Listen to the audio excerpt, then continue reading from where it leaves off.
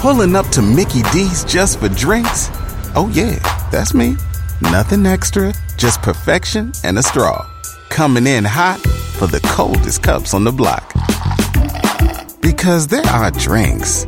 Then there are drinks from McDonald's.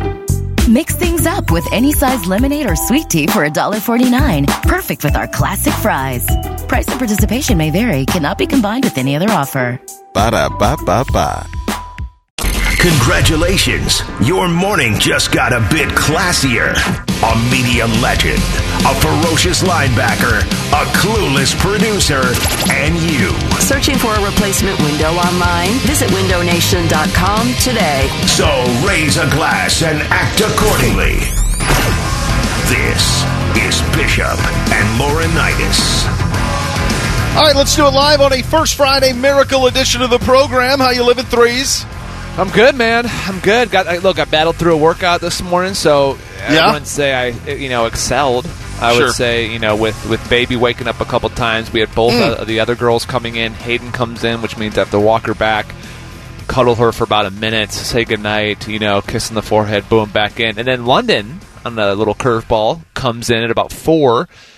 I do the same. Hey, I don't carry her. I just said go back to your bed. That's enough. And then when I get up at 5:15, I kind of sneak out of our laundry area and I get spooked. London's laying on the floor with a blanket and her stuffed animal, her Build-A-Bear, as a pillow right outside her bedroom. I'm like, honey, what are you doing? Not in the bed, just on the floor. Not in the bed, and I like in the her, hall. What are you doing? She goes, I wanted to cuddle mommy. I'm like, well, you didn't even say anything to mommy. Like, what do you mean? I'm like, you could have went. I'm like, you have bunk beds. You could have went in your bunk. Could have slid in with your sister. Right. Anyway, a lot of options here, kids. It just scared me. I'm like, what is this laying here? Is this a kid? Anyway. Yes, in fact. Yes, in fact. So that was my morning. Got to work out. The best. We have we have some very exciting news.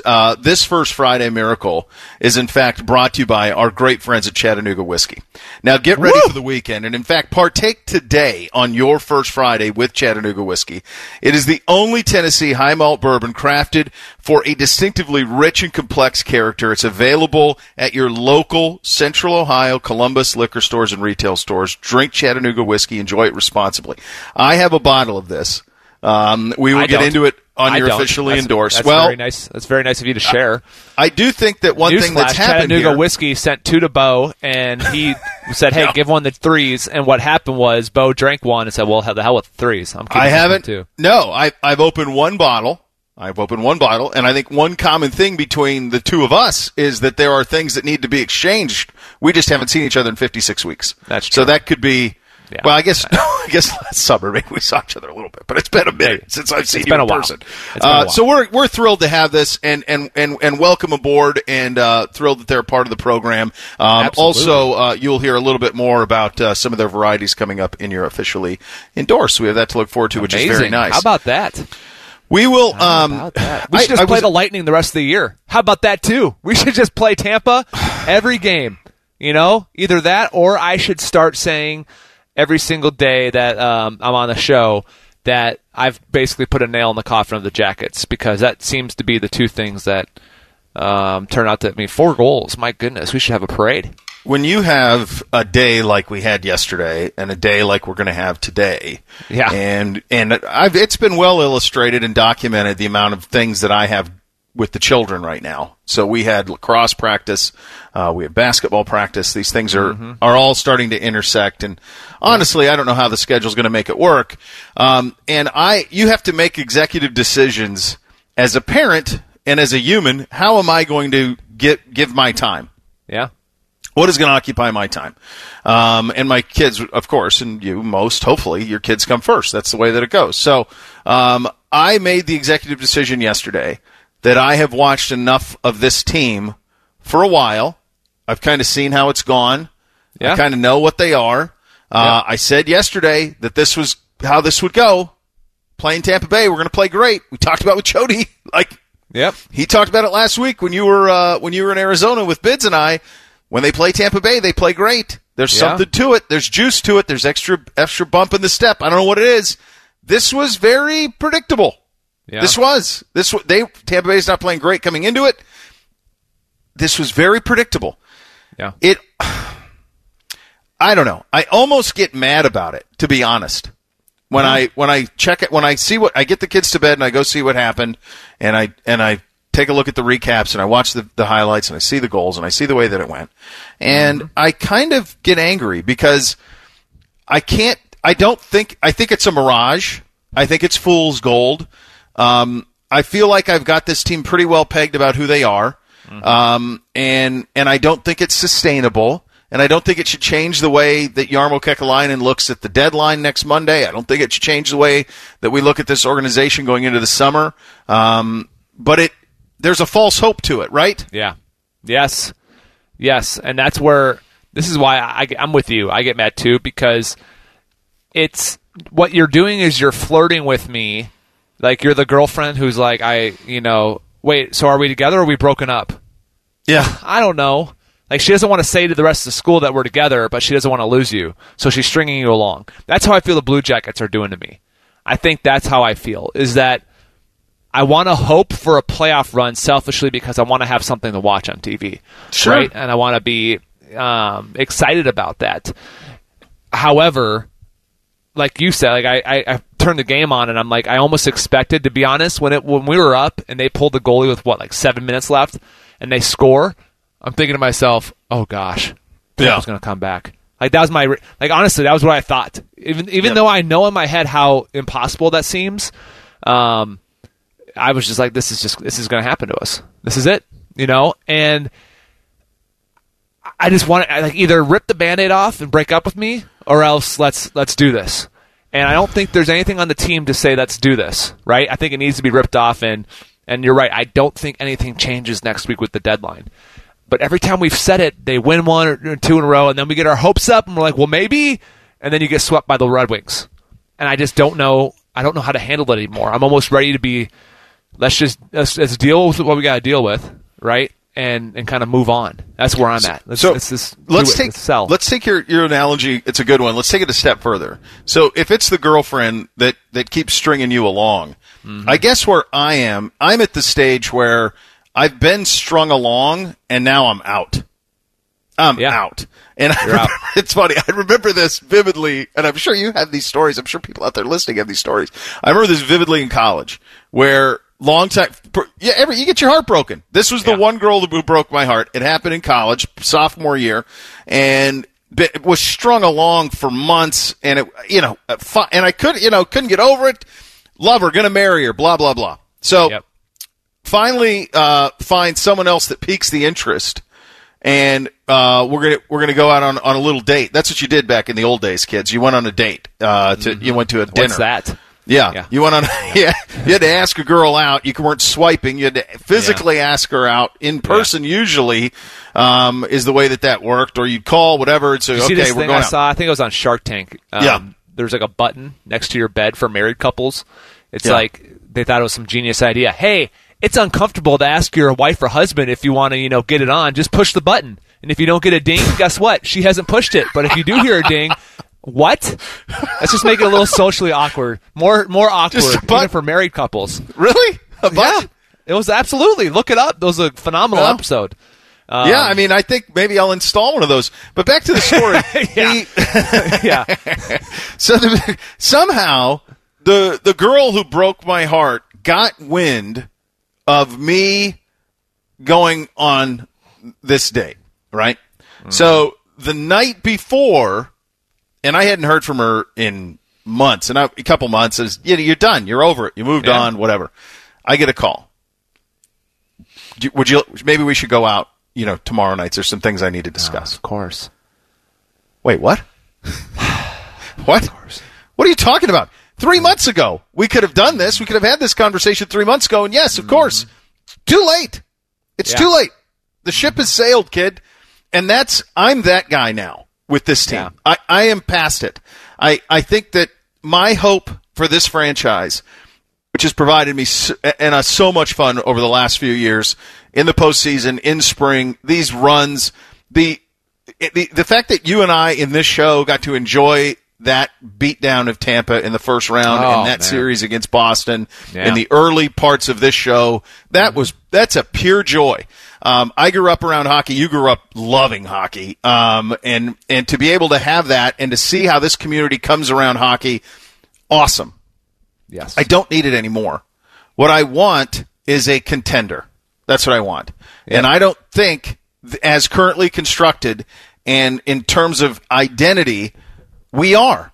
And I'm at the point now where I'm not going to be fooled by what happens. I can see the lack of talent in center ice. I can see the things that we need. There's a lot. I can see the parts don't fit. Mm-hmm. And so, no thanks. No thanks. I'm going to go on a date with this girl now, and we're going to move on. And that's where I am with this team. And so whatever happens over the weekend, over the next few days, for me, it's not going to change the way that I view them now. There's too much water under the bridge for me, pal. Yeah, there's only a few players who have kind of changed my opinion of them. I think Max Domi is one of them. Max, when he first came over, it was kind of like looked lost. It just took a little while to settle in. You can understand it as a player and changing organizations and stuff. But he seems to be so much more comfortable. Like the way he's setting guys up, the assist he had, the goal. I mean, he is playing at a high level. And I love I think his scrappiness fits. Like the way he wants to get under the skin of other players and stir things up. I think that fits the heartbeat of this team. If that's still who they want to be, the physical outwork you, that brand. But then there's other guys that need to move, and I think that's the hard thing. I'm with you, man. I'm with you. Corpy played great, by the way. He was great. I had to point that out. Corpy played amazing last night. He was. But you're right. I don't know. I just, at this, you're right. At this point, it's the next step, right? It's look, we've made the playoffs, a couple years in a row. Things have been trending upward. We had that magical experience where the whole town was captivated. And so now it's, that's not going to, because you're going to get to a point, even if you do make the playoffs this year, you're going to get to a point where the hockey fan here is not the hockey fan of 20 years ago. Like, they are educated in the fact of, like, they see it. You can't fool the fan. I know plenty of Blue Jackets fans who are like, don't care, sell, because we don't want to get to the playoffs just to get beat. You got to win the cup. Right. We don't want to get to the postseason. It'd be like being the Browns or the Bengals getting there without a QB. Like, so all these teams that make the playoffs in a bad division are like, okay, so what? To get stomped the first week without a quarterback? You feel like that's how you are right now. You're an NFL team without a QB that's in a bad, we'll limp our way in the NFC East, and we'll find a way to get in the playoffs, and then we'll get swept or something. Now, having said that, my theory. I love just give me a chance, and who knows, but that was with way more talented teams the last 2 years, where you had at least a guy or two who could carry you and a goalie. We have the goalie, but do we have the whole thing? I just don't. The vibe still isn't there, but maybe, like I said, if you play the Lightning every single game here on out, because that seems to be the team you get up for and you play well against. I think that as an organization, you don't want to be, the fresh upstart anymore. No. You know what I mean? We've been that enough. Like, it's time to retool this, to figure out what the future of this organization is. And to me, wildly flailing to get the 8 seed isn't it? And I think it's easier to do it in a year where you're not having fans and you don't have this huge financial gain of playing in the postseason the way that you normally would in terms of selling out the building. I think it's a good time to do it. I think this community's ready for it. And I think the hockey fans in this town are ready for it. I think they're smart enough to understand that a couple of steps back for a couple of big steps forward is the right path ahead. You heard from John Tortorella on that. Sam Monson, our buddy, will join us in the 10 o'clock hour on the Sam Darnold trade, what it means going forward, how this draft could stack up at the quarterback position. We will get to that as we go along on the program. And in the 11 o'clock hour, we're going to go through every team in the Big Ten in spring football. How are we doing? What big questions need to get answered? Scott Dochterman will join us on that on the Iowa Hawkeyes, starting with the Hawkeyes today. Also, we'll kind of have a little fun with the coaching hires that have been made at Ohio State over the last 20 years and how that kind of set the table for where this program is right now. And of course, you're officially endorsed at the end of the program. It is a first. Oh, plus. Hey guys, 10 o'clock, get them in. Hashtag Hey Guys to Chopper.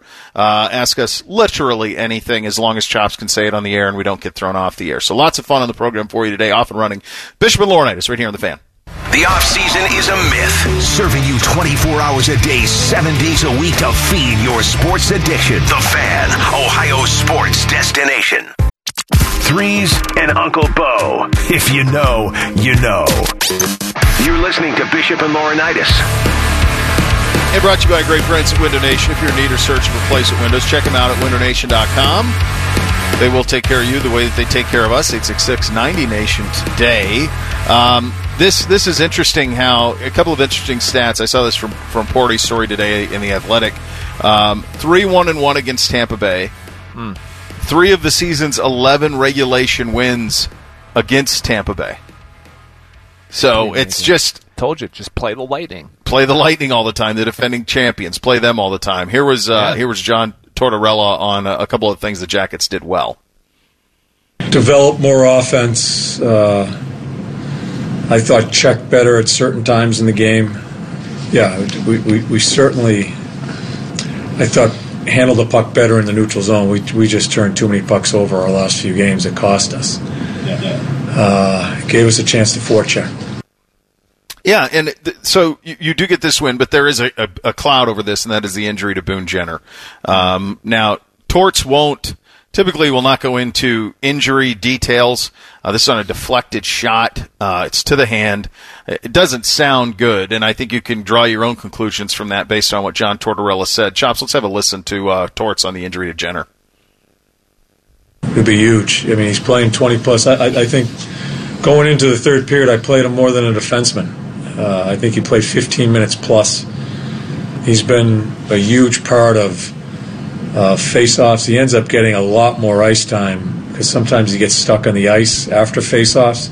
Yeah, that's a huge part of our team. I know he's snake-bitten, and sometimes it gets ugly with him, but there's no one on this team that plays harder than him.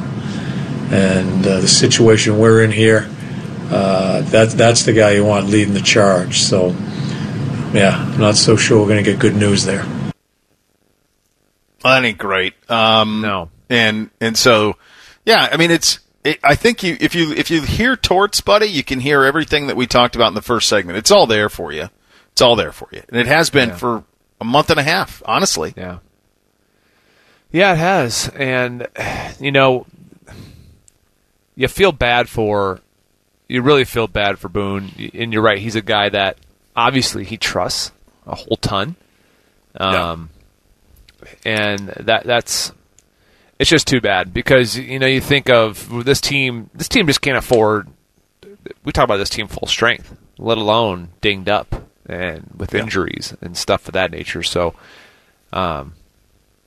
it's a tough blow because it's an energy guy, it's a culture guy, it is it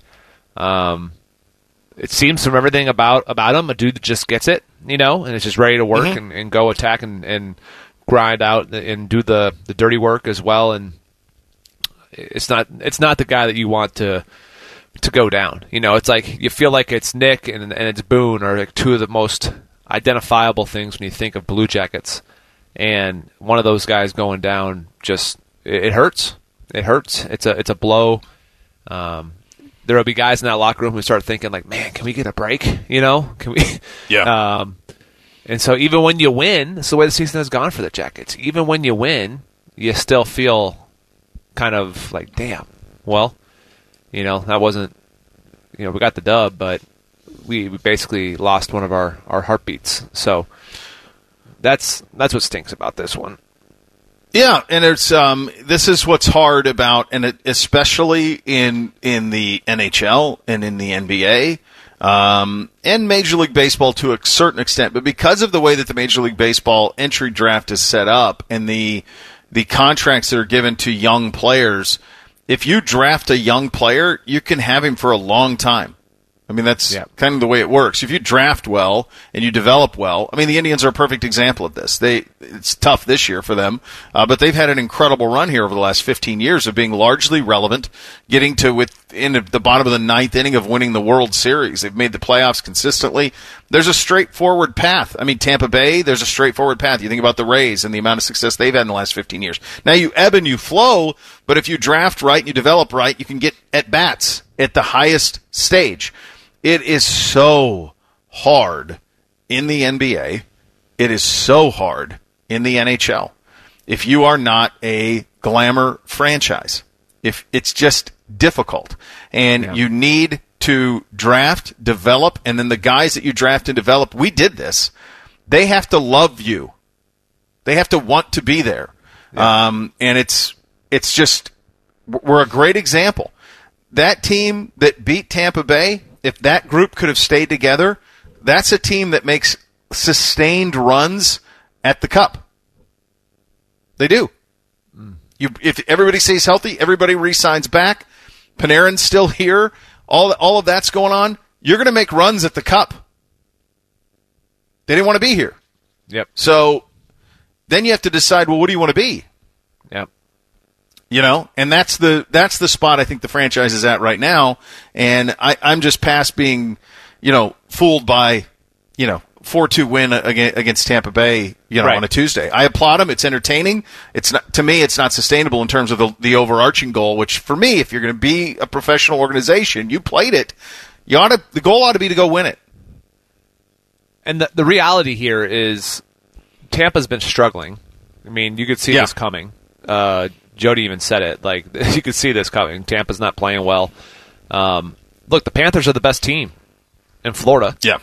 Could be one of the hottest teams in the league. So they are playing at a level. And quite honestly, the two games we played against them, we looked like we didn't belong on the ice. Right. They owned us. So I'm not going to be fooled by this. I don't think anybody will. And the thing is I think honestly our fan base, the Jackets fan base, isn't fooled by this. They understand. They're smart. Yeah. And maybe if it's 15 years ago, the diehard hockey fans that are like, finally we have it, they would have, understood this. But, the new fans want to know. They would have been like, no, come on, we're winning. Yay. We're not there. I think we're on a, it's kind of like an adjustment phase, or a transition is probably the best. The transition phase of yay for the playoffs to, no, like, give me a competitor, like a legit. Yeah. I don't want to just squeak in. I want to contend. I want to contend. I want to win. How about we win an actual division, right? Like, do one of those and get seeded higher than 8. And we're the best of 7 is that nationwide, versus the most of the time versus, so it's a new expectation. It's a, we have been pleasing the fan base with these playoff runs and the 8 seed and all that, to where now that's not enough. And that's good because it's a sign of maturity within the program, within the organization. Absolutely. There's a new growth to it. And that's what you should expect. It's like it's amazing the correlation somewhat to it's not perfect, but to the Browns. Browns made the playoffs this year. And so next year, guess what happens now? There's that expectation. And if you make the playoffs and lose, there's a certain step up. There's an understanding of okay, we know what that feels like. It's not going to be this huge parade down by the lake for a playoff run, or just a making it, which it was. Now it's going to be the expectation of, and you already see it. Let's win the North.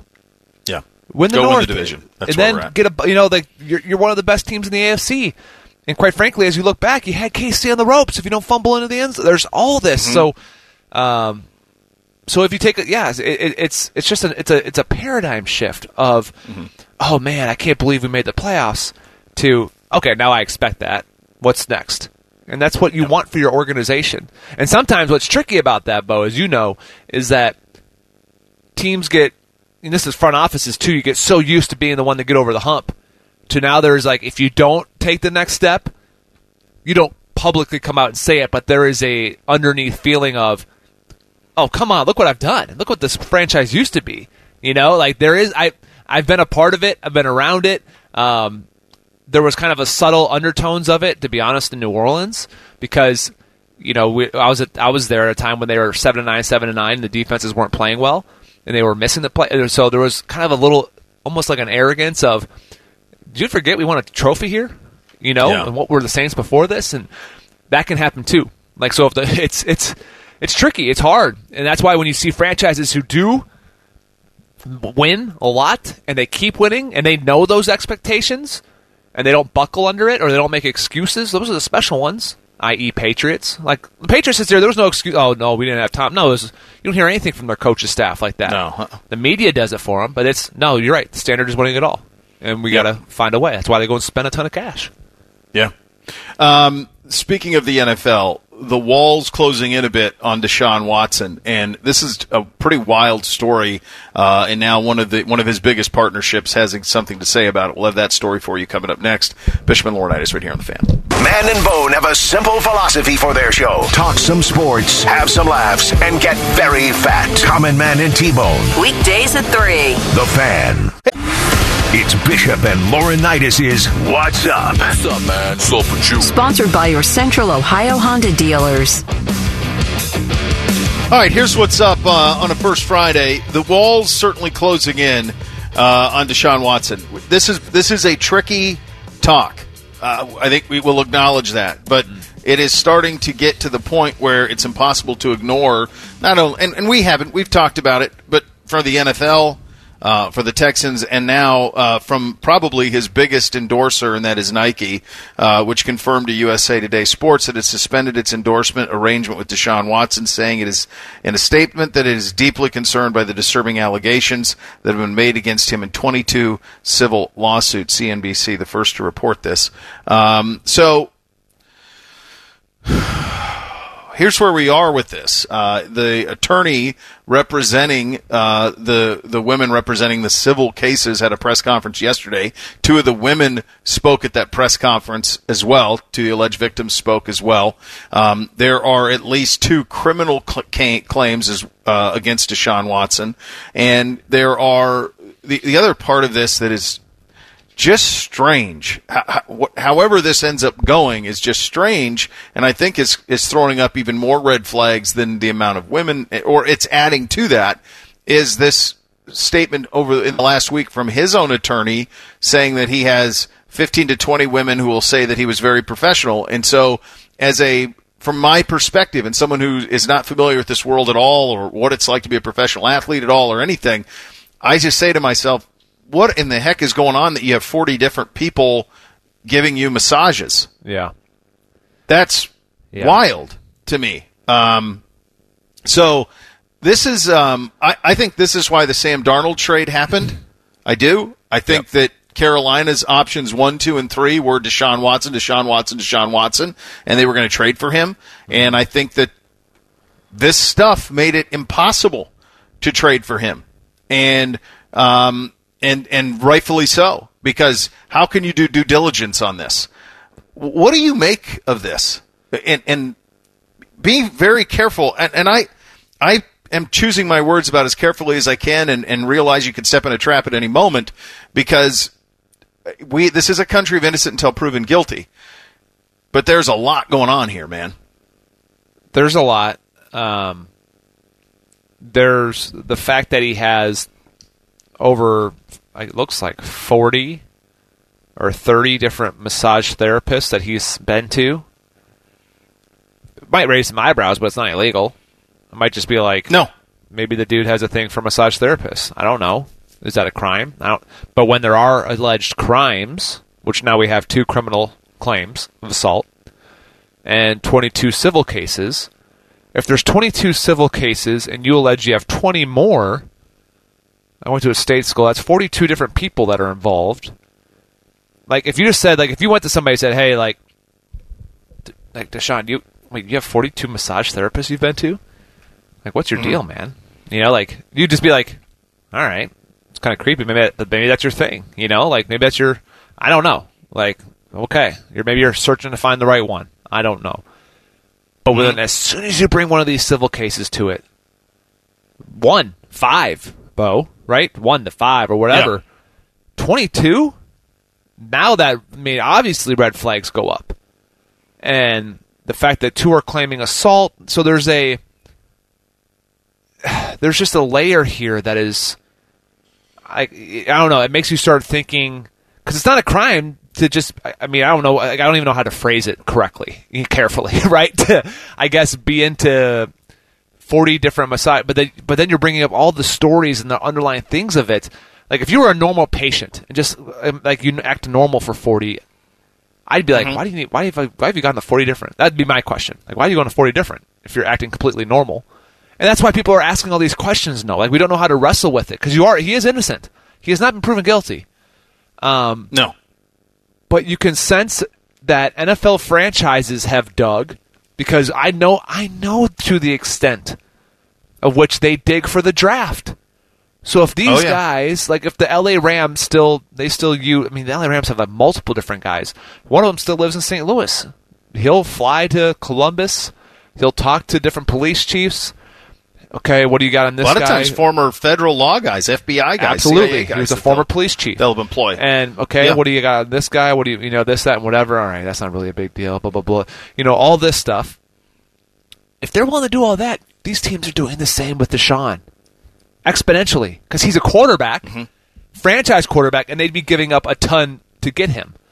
So Carolina making this trade tells me that they're uncomfortable with it. They're not okay with it. It tells me that every other team that was involved with them. And then, initially there was kind of this feeling almost of like, look at the Texans trying to bash Deshaun, Oh, remember the story? The attorney lived next to Cal McNair. There was all of that stuff. I don't even know if it's true or not. But then it came back that they hadn't talked since like high school or something. Yeah. So then you're like, well, I don't know what that storyline is. And then you think to yourself, there's no way if the Texans understood, like, yes, they wanted to keep Deshaun Watson, this would not be the way they'd go about it, right? Like, this is no way. They totally just disrupted, if that was the case, the whole trade market. Yes. It's impossible. He's impossible to trade right now. It's impossible to trade right now, and it's going to hurt them further if the NFL ever does step in, which I don't think they will until anything legal comes out. That's not their style. But they have done this before. I mean, Ezekiel Elliott was suspended. Yeah. Without charges. So now you might... I mean, this has happened. I'm going down a path where I don't think Houston set this up like some people believe. Because... And I'll say something else here. The NFL is very lucky in the sense, and that's an interesting word to use, I acknowledge, but the NFL is lucky this isn't in the middle of the season. Right. Like, it's April. Yeah. And if you watch it up, you watch some of this stuff, like, there has been a couple days where it's not talked about. Oh, yeah. So because of draft if this talk, were in the season... Sports, yeah.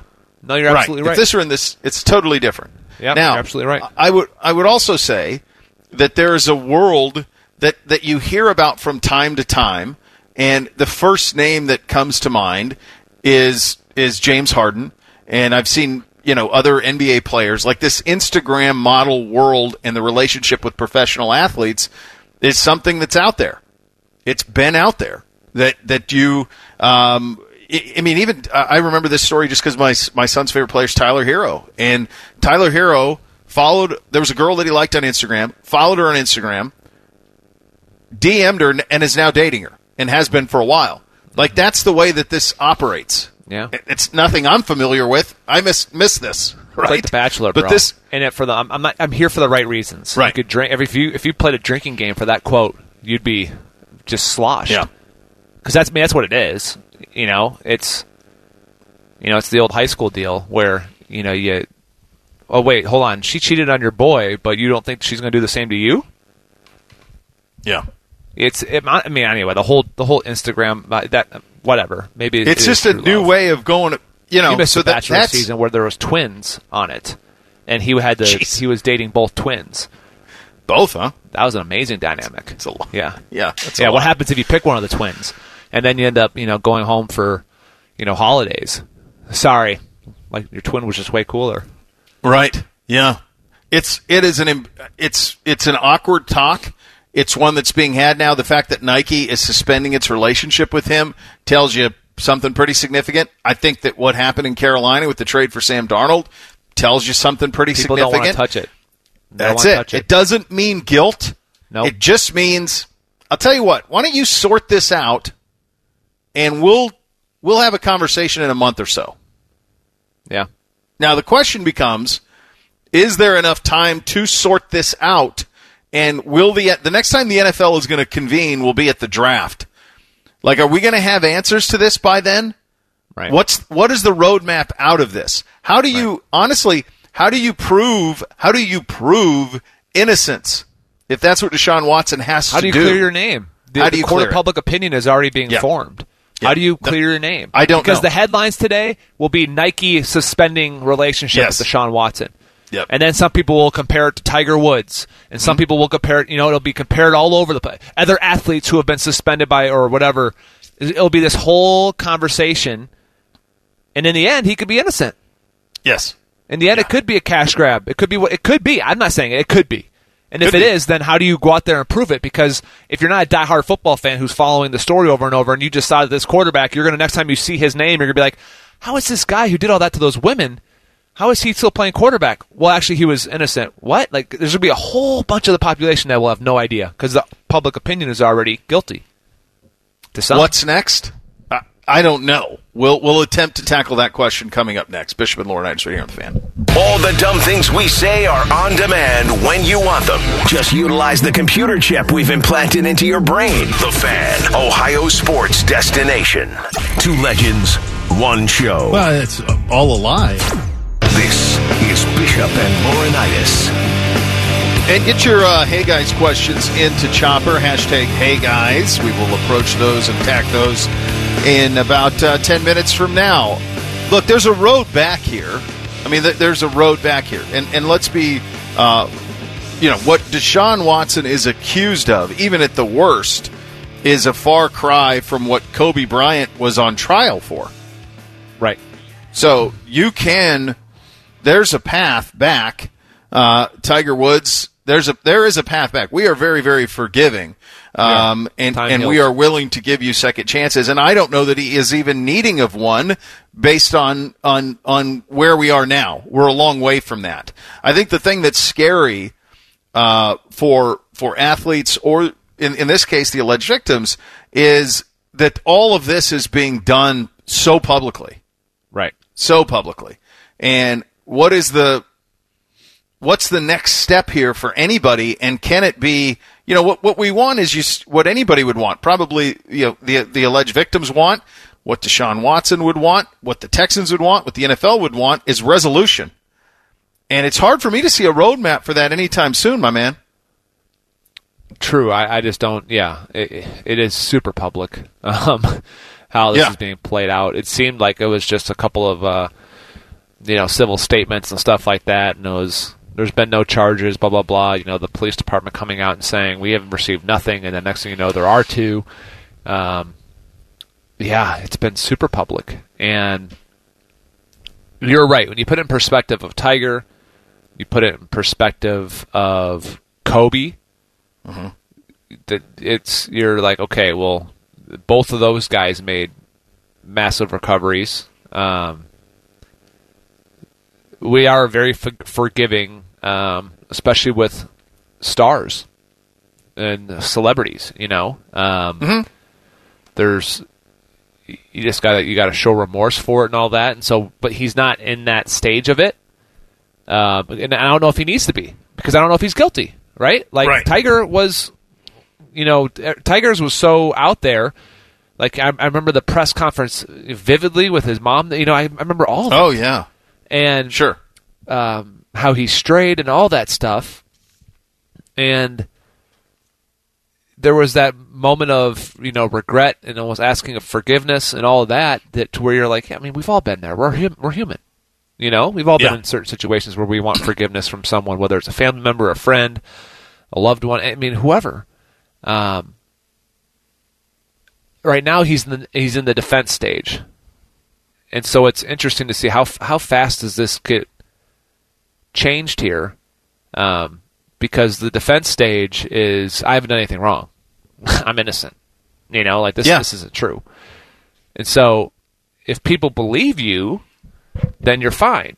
If people don't believe you, and then, a percentage of the population thinks you're lying and you're just an arrogant athlete who doesn't get it, that's a tough thing to come back from, because this is all being, there is the court system, which will be played out, obviously, but in the court of public opinion, you can just go ahead and click on Deshaun Watson next time he's trending, and you'll see it.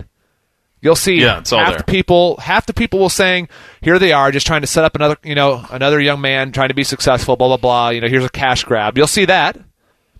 And then you'll see the other side saying, here we go again, here's another athlete who thinks he's above everyone and is above the law and above treating women with respect. And so that's the narratives. You have most people are in the middle who are like, I don't know how to touch this. Like, what really happened? Like, let's wait and see what really happened before we make a really strong opinion on it. And in the meantime, he's on a vigorous defense that he's fine. So if he is innocent, then good. He should be defending his name and his honor and his, he should. But if he's guilty, or ends up being proven that some of these things happen, then you're at a point. Maybe if it isn't even. There's a whole other. Is it illegal? There's a whole lot of other. If anything is proven against him here, regardless of whether, and even in the moral court, there's going to be some who are going to say, and you vehemently defended yourself. You didn't feel the need to apologize, or you didn't think you were out of line. Then you have a whole other issue. And I think that's kind of where we are. Is there already people who are like, doesn't matter if he broke any law. He obviously thought he was above everything. I bet there's a bunch of people out there right now that said, hold on, this dude just whipped off a towel at a massage without asking the masseuse? Right. Already you got an issue. You know what I mean? Like, there's already a certain point to where, hold on, you thought that was okay?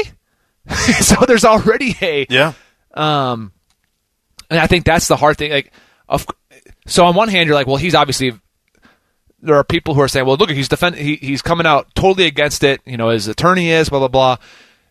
There are people see he wouldn't be doing that unless he was 100% innocent. No, he'd be doing that because he understands companies like Nike as well might pull away. Mm-hmm. There's a lot at stake here.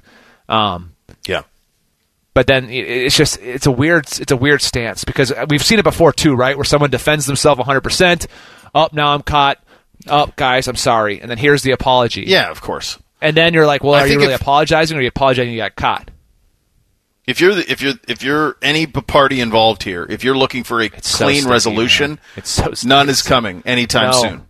There's nothing coming anytime soon. No. And so that's kind of where this is. But some of the events of the last 48 hours lead you to believe that the walls are closing in a little bit. Whether true or not, that part is fact. We hit Hey Guys up next. Bishop and Laurinaitis right here on The Fan. Well-dressed, well-spoken, but never, ever a well-drink. How about chaos? Insanity. Absolute insanity. You're listening to Bishop and Laurinaitis. Second hour here on a First Friday. Time for a little Hey Guys. Hit it, Chopper.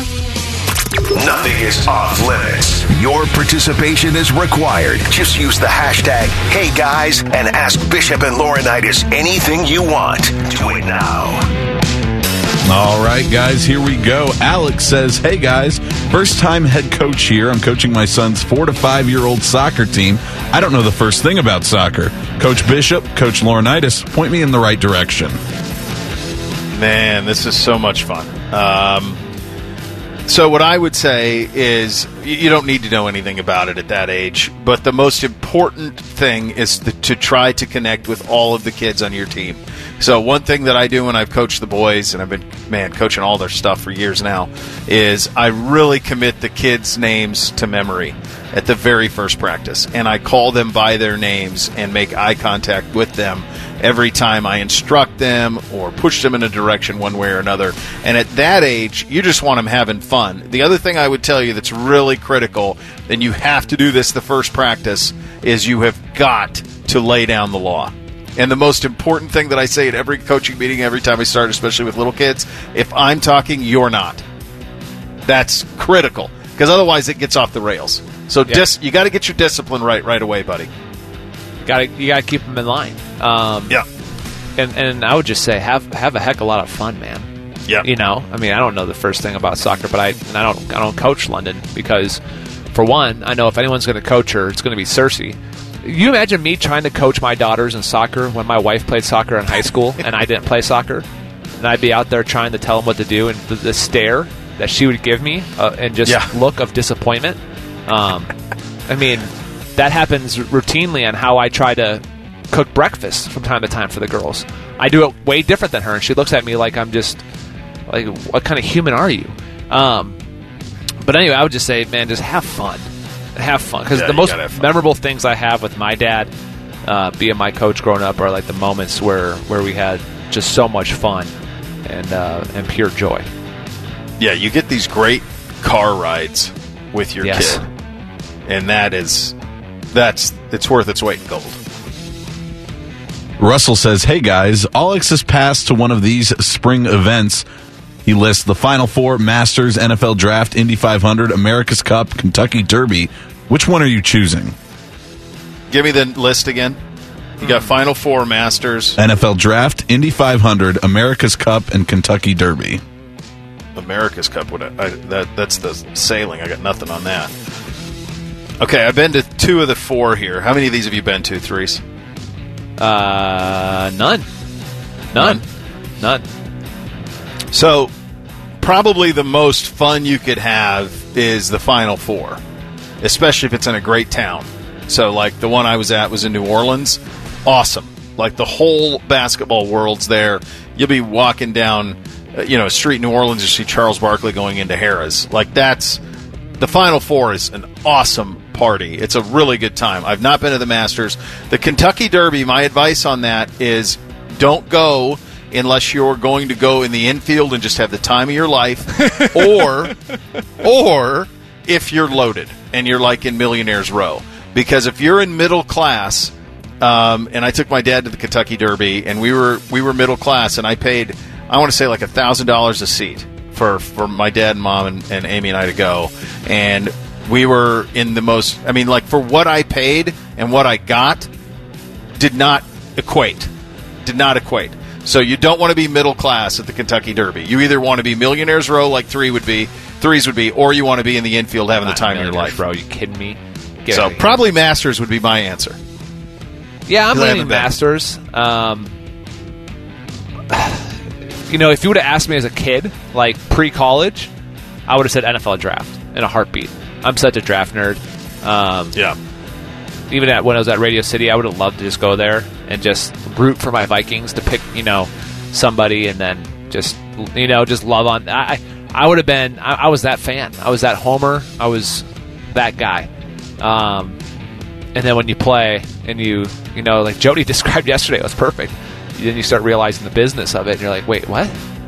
How are they going to cut Leonard Little? Leonard's a legend.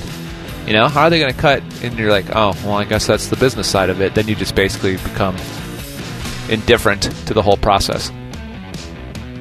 Kevin says, hey guys, with spring practice going, what freshmen are you excited to see and why? Go ahead, Threes.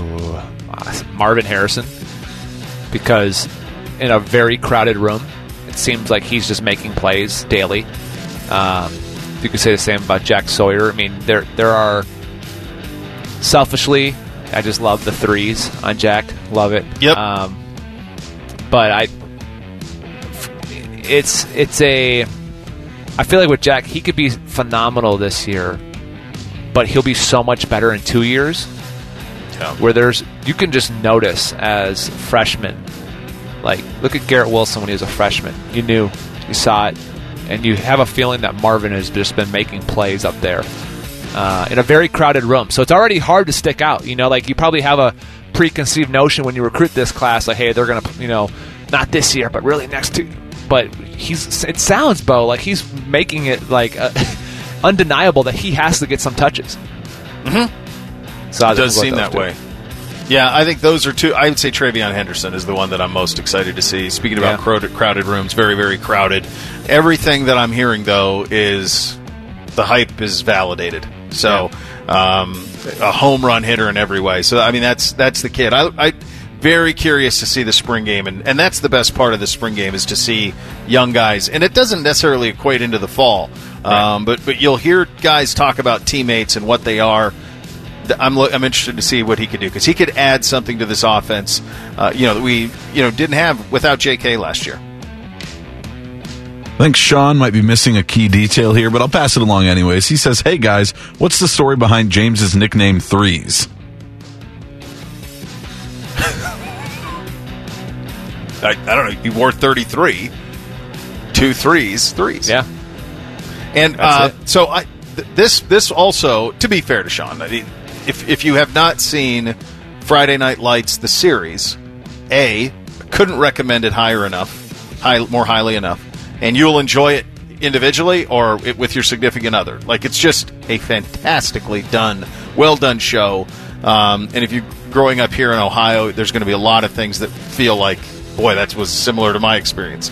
And the one of the great characters in that is Tim Riggins, and he started calling the quarterback, I want to say 6 and then 7, and then there's a linebacker that comes in later in the series that's 4s, and I just always thought that was so funny. I thought that was so great to call. So then I started calling you 3s, and it just took, and it's. You've never had I don't think you have a problem with it. I think you've not at all. I was never called it until you said it on the show. I've been called 2 other nicknames, and it's funny because one had to do with 2 of my 3 nicknames in my life have had to do with my number. So everyone called me Double Nickel in St. Louis. Yep. And then you came up with 3s, which I'd never been called before. Which is funny because I'm in the airport coming home from Arizona, and it's a 3s. Love the show. Thank you. Now it's normal. And I love it. Good. But no one thought to call me that in college. They just called me Fick just called me moron. But the other nickname was Shrek. When I was in high school, my hockey teammates called me Shrek because I was so much taller than a lot of the hockey players. Ryan says, "Hey guys, I need some parenting advice. I have 2 boys, which Bo can speak on. However, they're the exact same age as James's 2 older girls. How do you navigate the different personalities? The older one is more social and really into sports. The youngest is a pure firecracker. Help." Same. Spot on. The older one, London, we could not, honestly, though how social she is in a pool gave me anxiety because I'm not that way. Like when I was a kid, I wasn't going up to strangers and wanting to play. No, it's my ball. Stay away. Can I play with you? No, go away. That was me. So London is the most outgoing, social. We can't pull into our driveway. If there's any neighbor outside, she rolls down the window. I have to say hi. Wants to wave, all that. The younger one is like, she could see the same people over and over, and if she's in that mood, it's a, "Hey, Hayden, how are you?" And it's, "No," and a grunt. And you're like, what? Why? Neighbor. So anyway, it's same. I have no idea. I just love them both the same. But I try to notice, to be honest, on a serious note, I try to notice what they pick up on. And it's a simple question. I asked the girls actually last night. I said, "Do you know how much Daddy loves you?" And London goes, "Yeah." I said, "How? How do you know I love you?" And she goes, "Because you say it to me all the time." Which spits, because she is so words of affirmation. Some little boy's going to come along, whisper sweet nothings. "Oh, he's the sweetest." No, he's a liar. He's a liar. Don't listen to him. But she's words of affirmation. Where Hayden says, "Because you always hug me." And it makes sense because she wants to always cuddle and wrestle, and she's physical. So physical touch is hers. And so I try to just honestly pick and probe and speak to the way that they receive love. The best thing I can say is when they're little, you raise them all the same. And despite that, when they're really little, I'm talking about, you raise them all the same. And then they have their own personalities that you have no control over. And the thing that I think you have to do, and that I believe in, is you do have to parent them a little different because they respond to different things. And to your point, my oldest, he needs to have conversations about things. Yep. Lots of conversations about things. Many, many conversations over many, many days. Oftentimes about the same things. That's Black Cobra. Beamsy, nothing. Nothing. No conversations needed. One word, it's done. That's it. Moved on. And Bootsy, well, we all know there's a high ceiling and low floor with Bootsy. There's a lot in play there with him. But I do think there's different ways to reach him. And just let them be them, love them, but you do have to have a little bit of nuance to the way that you parent them. Last one. I'm not sure about his Twitter name, so I'm just going to say it starts with big. # "Hey guys, what's your favorite moment in your guys' career?"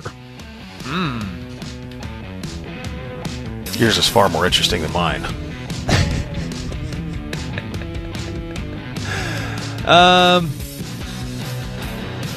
Gosh, that's a tough one. Because when I think of like career, like most of my like high moments, obviously just getting drafted is one. I would say signing my second contract was one, which is funny because I've never been motivated by money, but there is something that's different about signing a deal to where you can say, well, this changes your future. Yeah. Not that the first one didn't, but being this 35th pick, even in the old system, wasn't something you were going to retire on whenever football stopped.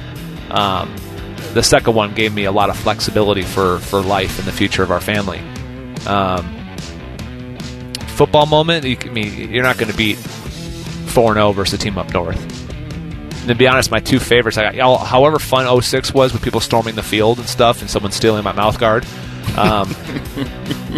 07 and 05 were probably even more so because there's nothing better than being in Ann Arbor and the place just being totally distraught and seeing the scarlet and the sea of maize and blue in the in the crowd.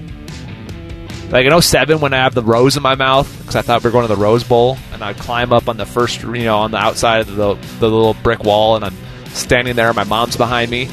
I'm like, that's glorious as you see the Michigan people upset leaving. There's nothing better than that.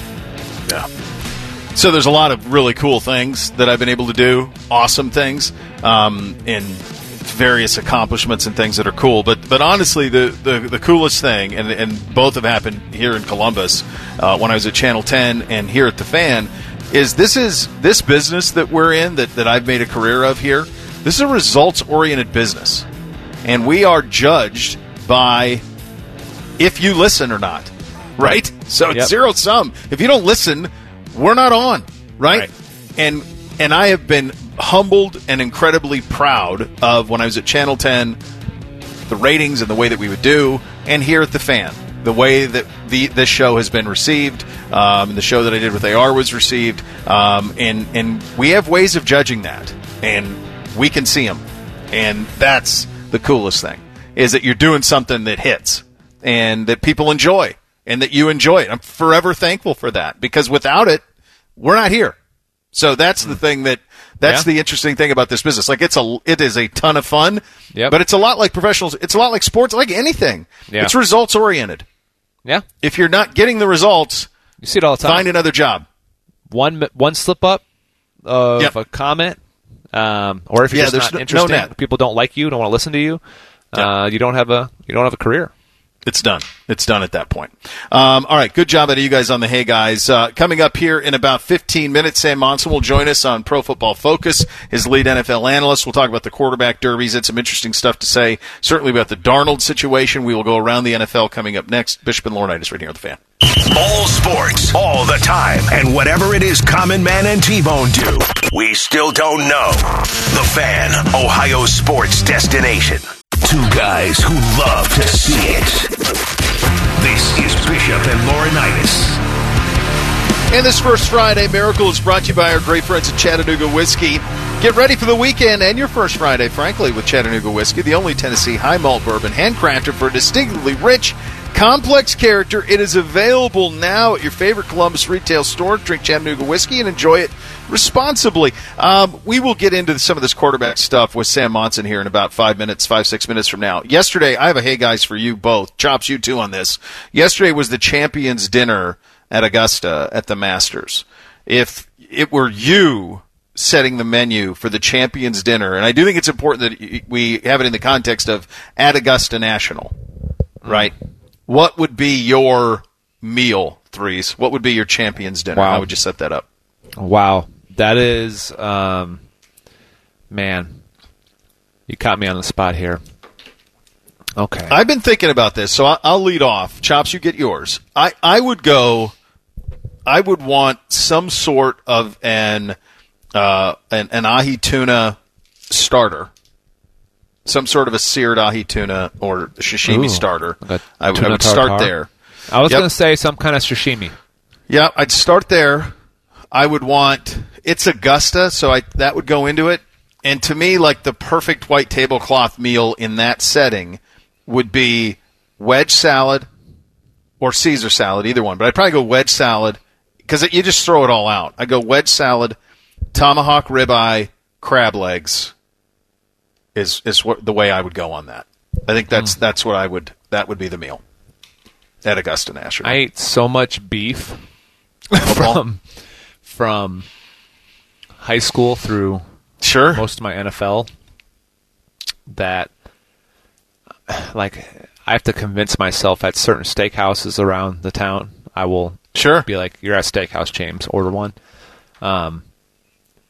However, like pork chops don't sit well with shell too much. Mm-hmm. Something about pork and her belly doesn't really go together. So I usually go for like the giant pork chop whenever we're out, or like bone in. Mm-hmm. So here's what I would do. I would do some kind of ceviche or tartare, something that involves a raw fish that I like to do things that I can't really do at home well. I like that. So, I'm not going to Whole Foods and getting a fish and being like, oh yeah, this is sushi grade. What? Even though, who knows, right? I'm just not doing raw fish at home. So I will do that at the rest. That would be my starter. I'm with you on some kind of salad. Would be clutch. And then I'm thinking, what kind of seafood tower can I go? Okay. Where we have oysters from all over. We have the crab. We have the lobster. We have it all. Clams. Let's do something like that. And then if you're still going for it, the only thing that I would say on the seafood tower is it's all cold. So I know. Like, do you want to have all that cold? Do you need something warm at the end? Do you need does the lobster need to be cooked perhaps, or they're all cooked, but does one of them need to be warm at the end? Yeah, I'm still on the. I would then for my warmer dish, I would have done probably. I can't go against the steak with you. Maybe a Wagyu beef. Absolutely. I'm thinking family setting. It's not just me at the table. I got a circular table here. I'm sorry to interrupt. I didn't realize you were adding to. I'm still going. I see. I'm still going. Yeah. Like if it's my championship, we're splurging, people. Yeah. Let's live a little. Let's live a little. But it's so weird too because like how my lifestyle is now and how I eat versus the way I want to eat are two different. It's like that's a whole spiritual warfare in my brain that happens daily. Because like if you ask me how would you want to eat, it'd be like, give me some fresh homemade bread from like an Italian like village. Well, you can do that though on a Champions dinner. Let me dip it in some olive oil and whatever. Let's do some heavy, apps.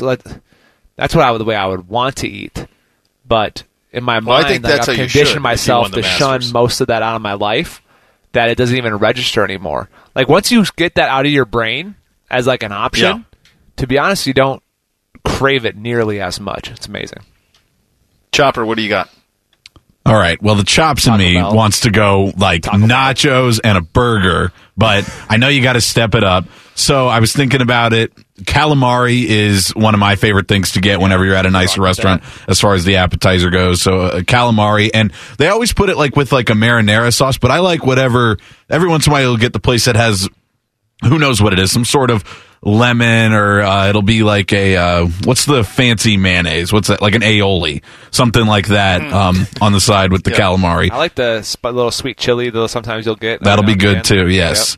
Yep. Then I had this on the honeymoon, and I really liked it. Some swordfish, and then I've seen this too from the Masters dinners. So I assume they have a very good version of it. Some sort of fajitas. Steak or chicken, both are available to you. It's my dinner. And then if I was serving dessert, carrot cake is, I think, an elite dessert when it's made the right way. All right, very good. All of that sounds very, very good. Frankly, it's making me hungry here as we approach the noon hour. Sam Monson will join us for Pro Football Focus coming up next on all of this quarterback carousel stuff. That is going to be an interesting conversation. We have it next. Bishop and Laurinaitis right here on The Fan. Sports, dogs, and movie quotes no human can possibly remember. Rothman and Ice. Weekdays from noon to 3. The Fan, Ohio sports destination. Open early for all your sports discussion needs. Now back to Bishop and Laurinaitis. Bo Bishop, James Laurinaitis with you here on the program. Time to head out on the Brian Heating Cooling Systems fan guest hotline for a visit with our good friend Sam Monson, of course, of PFF. Sam, you're a Renaissance man. Before we get into the football, and there's a lot to get to from the quarterback position, we were having the conversation about your master's meal, our master's meal. What would yours be if you were wearing the green jacket and you could set the menu at Augusta?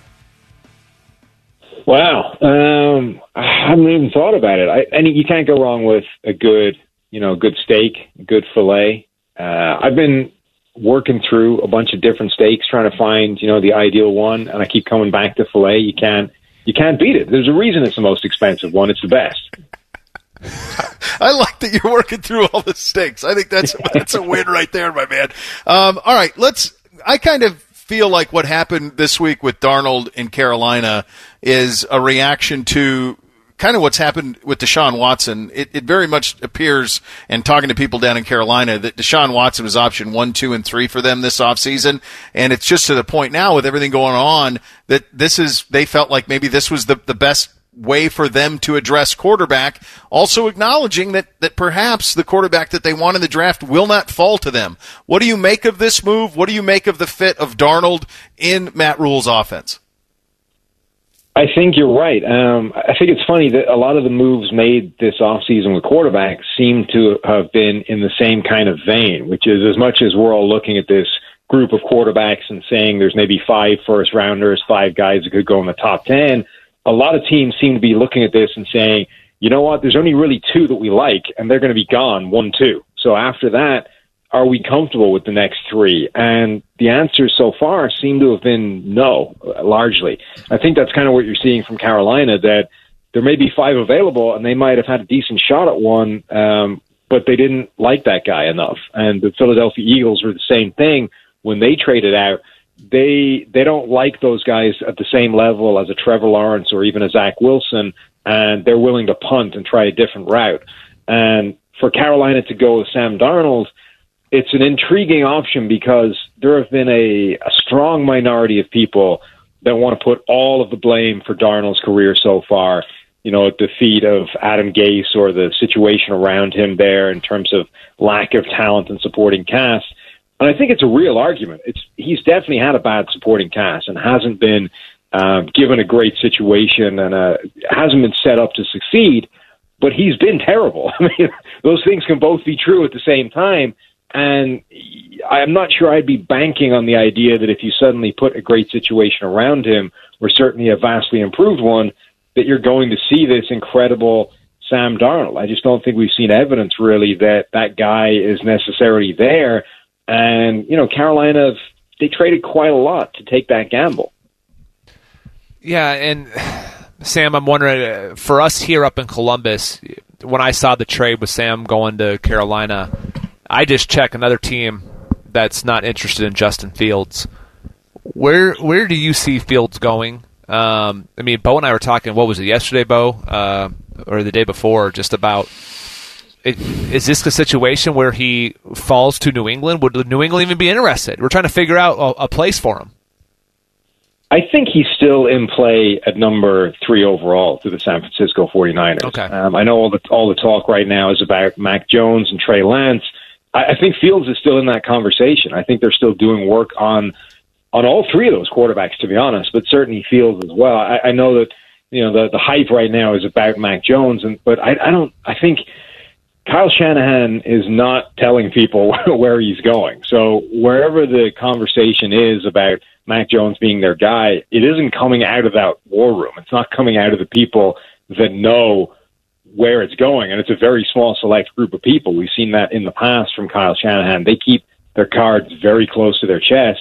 So I think Fields is definitely in play for them. Now, if they don't pick him and they do go for Mac Jones or Trey Lance, then I think you're right that he could potentially start to slip a bit. I think ultimately Denver would be as far as he fell. I don't think the Broncos would pass on Justin Fields, even if the NFL, for some reason, was sort of cooler on him than the general draft community or people that have just sort of watched him play. I just think Denver are too desperate for a quarterback that they would jump on any opportunity that presented itself, including Justin Fields if he slid that far. Sam, the other thing, and you're spot on there. The other thing that's that people seem to be forgetting on this Kyle Shanahan thing. I mean, who's his dad? Mike, right? He didn't go to Jay Cutler's pro day. He didn't make a big. No one knew. They took Jay Cutler. Nobody knew it in Denver. Right. That was coming, and Kyle would be. I agree with you the same way on that front. That it would be all subterfuge, and knowing, of course, that the Jets are picking in front of him and Robert Saleh. Like, you don't want Robert Saleh to get wind of somebody you really like and go off of Wilson onto Fields or onto Lance. So it's all lies right now. Like, everything's lies and misdirection. In terms of who would fit what they want to do best at number 3, is that Justin Fields? Is he a guy who would fit what they want to do? Because to me, it feels like he would fit it perfectly. And of course, we're biased because I want Justin to be in a good spot. Yeah, I do think you would. I mean, the bottom line with Kyle Shanahan's offense is it's probably the most quarterback-friendly system in the NFL. So whenever you're talking about a quarterback going there, it's the best landing spot for every quarterback because it's going to make them better. It's going to make those guys look as good as they can be. But I think Fields also brings a lot to that partnership if he wound up there. I think the stuff that he's good at, deadly accuracy, obviously he's a great athlete as well. He fits well within that system. He can read a defense. He can show you where he wants to go with the ball and deliver that accurately.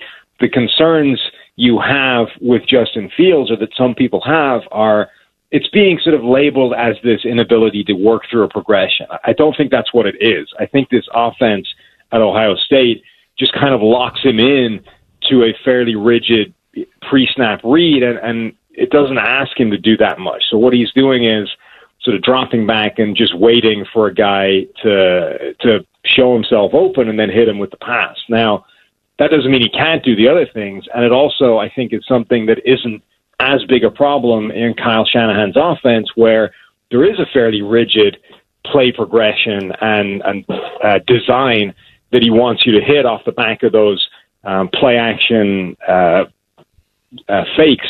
So I think Justin Fields, if that is his weakness, I think it's hidden more by Kyle Shanahan's offense than any other system he could land in. So, yeah, I've been saying for a while that I think Fields is still the best quarterback that they could take at number 3, and potentially also has the highest upside within that offense. Sam, with most likely, you hear rumors of Atlanta saying that they'd be willing to trade out. We could go QB first 4 picks. The Bengals are sitting there at 5, and they have a decision. I'm putting you in charge there now. You're the GM of Cincinnati. Do you go Penei Sewell, or do you go Jamar Chase or Kyle Pitts and get Joe Burrow a weapon? That's been kind of the talk up here. Is what do you do? Do you get Joe a weapon on the outside, or do you try to protect him? Yeah, and the funny thing is, I don't think you're wrong, whichever way you go. A lot of people are, banging the table one way or the other, either for Sewell. You can't pass on Sewell, or you can't risk not having protection on that offensive line. Ultimately, I think you can make an argument either way. I think they're both very special players, and either one works, and either one is going to put you in a good position at the top of the second round to come back and address the position that you didn't fix. So, yeah, I know everyone's got a really hard stance on this one. I don't. I think you pick the one that you feel most comfortable with. I think both guys are top quality prospects, and I really think you can make a good argument that either one is the right move. So, yeah, just pick your favorite. Sam, you're one of our favorites. Appreciate your time today, pal. Thanks, guys. Take it easy. All right, that is Sam Monson, PFF, lead NFL analyst, joining us on the Bryan Heating Cooling Systems Fan Guest Hotline. Time for a little thing or not a thing. Choppers with that coming up next. Bishop and Laurinaitis right here on The Fan. The only radio station still operating with an active booze card. I'm drunk right now. No, I'm not. Yes, I am. The Fan, Ohio sports destination.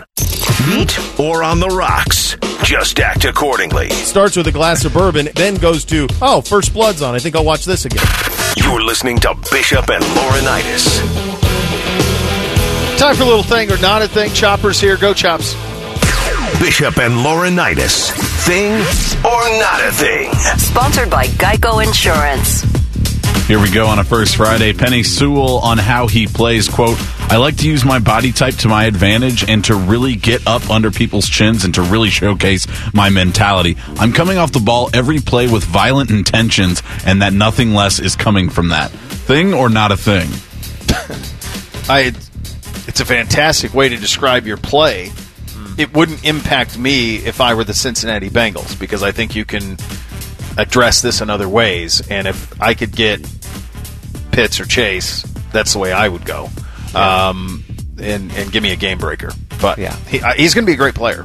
Yeah. I'll put it this way from a defensive standpoint.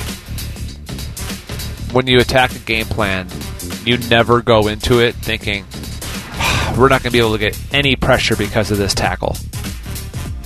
Even when we played Joe. Sure. It was a challenge. Greg would twist Robert Quinn and be like, come on. Like, this guy was wearing a gold jacket. How good are you? Kind of thing. But we weren't thinking, how can we overload? No, you think, okay, well, what are the other guys on the line? Because if you draft Penei Sewell, guess what? You're still weak at guard. And defense are going to be, hey, you know what? Let's put our best guy or overload blitzes on the guards. So does it really... I tell you what we do all the time. We say, hey, damn, they got Odell Beckham. We got to count 2 for him. Back when he was in New York, we got to count 2 for him. I've never been a part of a game plan where we said, ooh, watch out for this tackle. No. It's the guys on the outside. So the more I think about it, I'm going Chase or Pitts.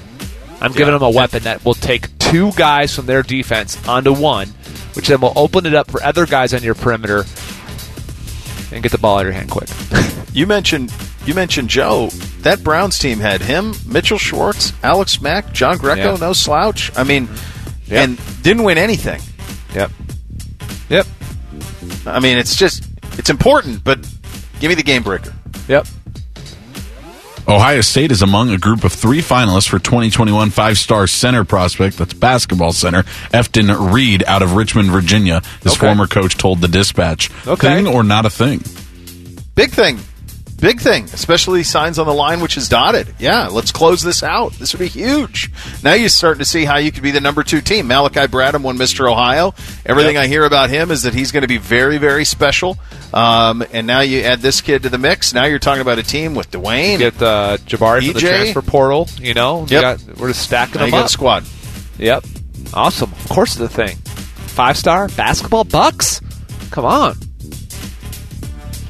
Adam Schefter was talking about who the 49ers will pick with the number 3 pick on the DiPietro, Canty, and Rothenberg show. Quote, it'll be Mac Jones, said Schefter. Thing or not a thing? I just think that's not true. I can't believe that Kyle would trade up to 3 for somebody who, to me, lacks elite traits. I just don't see elite traits with Mac Jones. He just seems like a guy who's a guy. Well, his pro day was unimpressive to me, but what do I know? Yeah. I think, and also, in an offense that requires a ton of mobility, now I'm not saying Mac's immobile, but there are other guys who have traits in Trey Lance and Fields, just as talented at arm, in my opinion, and more athletic, that would fit that scheme better. But who knows? Paul George on DeMarcus Cousins' debut with the Clippers, quote, he's an all-star. He's still one of the most skilled bigs in the leagues. He can finish. He rebounds. I thought you saw a little of everything from him tonight, and he showed he's still got a lot left to give. Thing or not a thing? Well, that's not necessarily a thing. He's been so damaged. But I'll tell you what is a thing. I remembered, I'm pretty sure we were doing the show at this time. I remember I liked watching that Pelicans team with him and Anthony Davis because they were 2 bigs. And you just had never seen 2 really skilled guys playing off each other. And they were making a lot of waves. And they were playing, I'm pretty sure, San Antonio, could have been Houston or San Antonio, in New Orleans when he crumbled with the Achilles. And that was the last that Uncle Bo played basketball on a pickup level. Because I'm not rehabbing an Achilles, and I think you still have a lot to give. I just stand in a corner. No, I think you still have a lot to give. Nope. Yep. Stand in a corner and shoot. I'm not running around. How could you easily get hurt doing? You can't get hurt doing that. Come on, you can do it. I think you need to pick it back up. Can you imagine me rehabbing an Achilles? God, you're thinking all wrong. I would probably go the other way with it. You drag my foot around. No, you need to go the other way with it. You got to be able to say, look, I won't get hurt. I'm indestructible. Listen, just call Bobby and ask him how he goes about a workout. Neither you nor he are 40 yet. Give it a minute. Listen, he does things and attempts workouts that I wouldn't think of. Like when he posts his front squat stuff, bro. You can't make me front squat. That just hurts everything. Why would you front squat? But ask him, how do you talk yourself into it? I'll tell you how I do it, Bo. When you look like me, you just do it. That's how you do it. Honestly, you tell yourself, I've never gotten sick in my life. I tell myself, no, body, you don't get sick. Just bend your knees and stay hydrated. That's what Schlegel says. On Tuesday, Padres GM A.J. Preller confirmed Fernando Tatis Jr. has slight tearing in his labrum, but there is no damage to his rotator cuff, and he does not require surgery. Thing or not a thing? Huge thing. Isn't this upwards of nearly $400 million in guaranteed money for this kid? Sure is. And he's this age, and he swung a bat so hard that he damaged his labrum. Yeah. Large red flag. Slight tearing of any muscle is not fun. Yeah. So I always love, like, oh, it's just a strain. Thank goodness. A strain means a partial tear. Like, that's what I used to tell guys when they were rookies. Like, oh, they do say it's just a light strain, so I can kind of get through practice. I'm like, bro, a strain is a slight tear. It just means you need to rip it completely. That's why they're graded. How bad of a tear is it? It's a tear. Like, it's muscle that's not supposed to tear. Tore. Of course it's a thing. Last one for you guys today. Barry Alvarez closing out his retirement presser yesterday. Quote, I'd like to announce that my retirement will take effect July 1st, but I am always available to come back out of retirement to coach in a bowl game. Yes! Thing or not a thing? I love it. Yes! Huge thing. I love that he knows that this is out there and he leaned into it. That's a good job out of him. That's great. I love it. This is so on brand. It's so on brand. So good. The fact that we joked about it and then he comes out and says it is just, it's amazing. And he's not kidding. He's not kidding. No. Like, so those ha ha ha ha. No, I'm dead serious, guys. I'm here if you need me. That's great. Just so great. Final hour up next. We will begin our tour around the Big Ten with a look at the West. We start with Iowa, including who could be some challengers out there, what that program looks like. Scott Docterman will join us on that at the bottom of the hour. Coming up next, the best Big Ten coaching hires since Kurt Ferentz has been at Iowa. There have been 40 of them. 40. We get to that coming up next, and the Jackets with the win over the Lightning as well. Bishop and Laurinaitis right here on the Fan. This is Boone Jenner. Celebrate the 20th season of Blue Jackets hockey right here. Proud partners with the Blue Jackets since day one. The Fan, Ohio sports destination. Their favorite sport is berating their producer. You just sat there for 10 minutes. This is Bishop and Laurinaitis. Final hour here on a First Friday Miracle edition of the program. Did you see the Forbes list, the billionaires, richest people in the world list came out? Yeah. I think yesterday. Forever. It was Gates, Buffett, and then there was the guy from Mexico who's in the telecom, like Carlos Slim, I think, or something like that was his name. Like those guys just kind of alternated, but mostly it was Buffett and Gates, kind of for 20 years. Taking turns, who was going to be the guy? It was Gates forever. It is obviously Bezos now by a pretty wide margin, $177 billion net worth for him. Elon Musk second, $151 billion. At Mark Zuckerberg with Facebook at number 5 on this list. The reason I bring this up is for the guy who is number 23 on this list, and that is Dan Gilbert. So Dan Gilbert's net worth increased like 700%. He went from worth like $5-6 billion to $51 billion in a year. It's a good year. Yeah, he's this third most wealthy sports owner in professional sports now. Is Dan Gilbert? He's number 3, worth $51 billion. Company he built. But half goes to taxes, right? I mean, jeez. I'll tell you what's interesting is if you put the Walton family together, they would still annihilate everybody. Oh, yeah. Like if Sam Walton were still around, yep, and the money wasn't split up, there's like 3 of them worth $60 billion. Yep. It's remarkable on that front. This is pretty interesting, and we're going to get into this over the course of the next couple of weeks here. Take a look at every Big Ten school and what's going on the football program in spring. Many of them have already wrapped up. Which schools have questions that need answers, so forth and so on. Today we're going to talk out west. We'll talk with Iowa first. Scott Docterman will join us at the bottom of the hour. Speaking of which, let's talk about the brand of Ohio State. Just 2 years ago, I was driving to West Lafayette to do the Purdue spring game. I don't know who's... All I know is I don't know what other teams are actually... I'm guessing maybe Nebraska will televise theirs. Mm-hmm. But I know we're doing the game next Saturday in Columbus. Yeah. And it was like, I remember almost every, probably besides Maryland and Rutgers, almost every one was televised, all spring games. Mm-hmm. And it's just amazing how either schools are saying, nah, we're not doing it, or or the fact that, BTN's just like, no, there's no need to broadcast that. Well, that speaks to, I think some of it, I think BTN wants programming. Of course. So, desperately. But also, what is the cost of the programming? They're bringing a truck here. We're not even doing a micer. And the difference is, for those that a micer means the truck is in Chicago. Everything is run through Chicago, so they don't have to bring the main truck. There's a small truck, but the producer and all of them, only audio and stuff is in location. They're doing a full truck for a spring game, meaning we better bring the big thing for OSU. It speaks to a couple of things. It speaks to what has happened here in the last 20 years and what has happened around the league in the last 20 years. And it's Nebraska will have a good crowd, I'm assuming, right? Sure. It's not what it was. No. This isn't day one with Scott Frost. True. It's not. True. And there has been, over the course of the last decade, it's probably, I think that there's a couple of things when you think about, and Scott Docterman wrote the piece, the best Big Ten coaching hires since Ferentz. Ferentz was hired, so there have been 40 of them hired since Ferentz was hired at Iowa, and he ranks them 1 to 40 best to worst.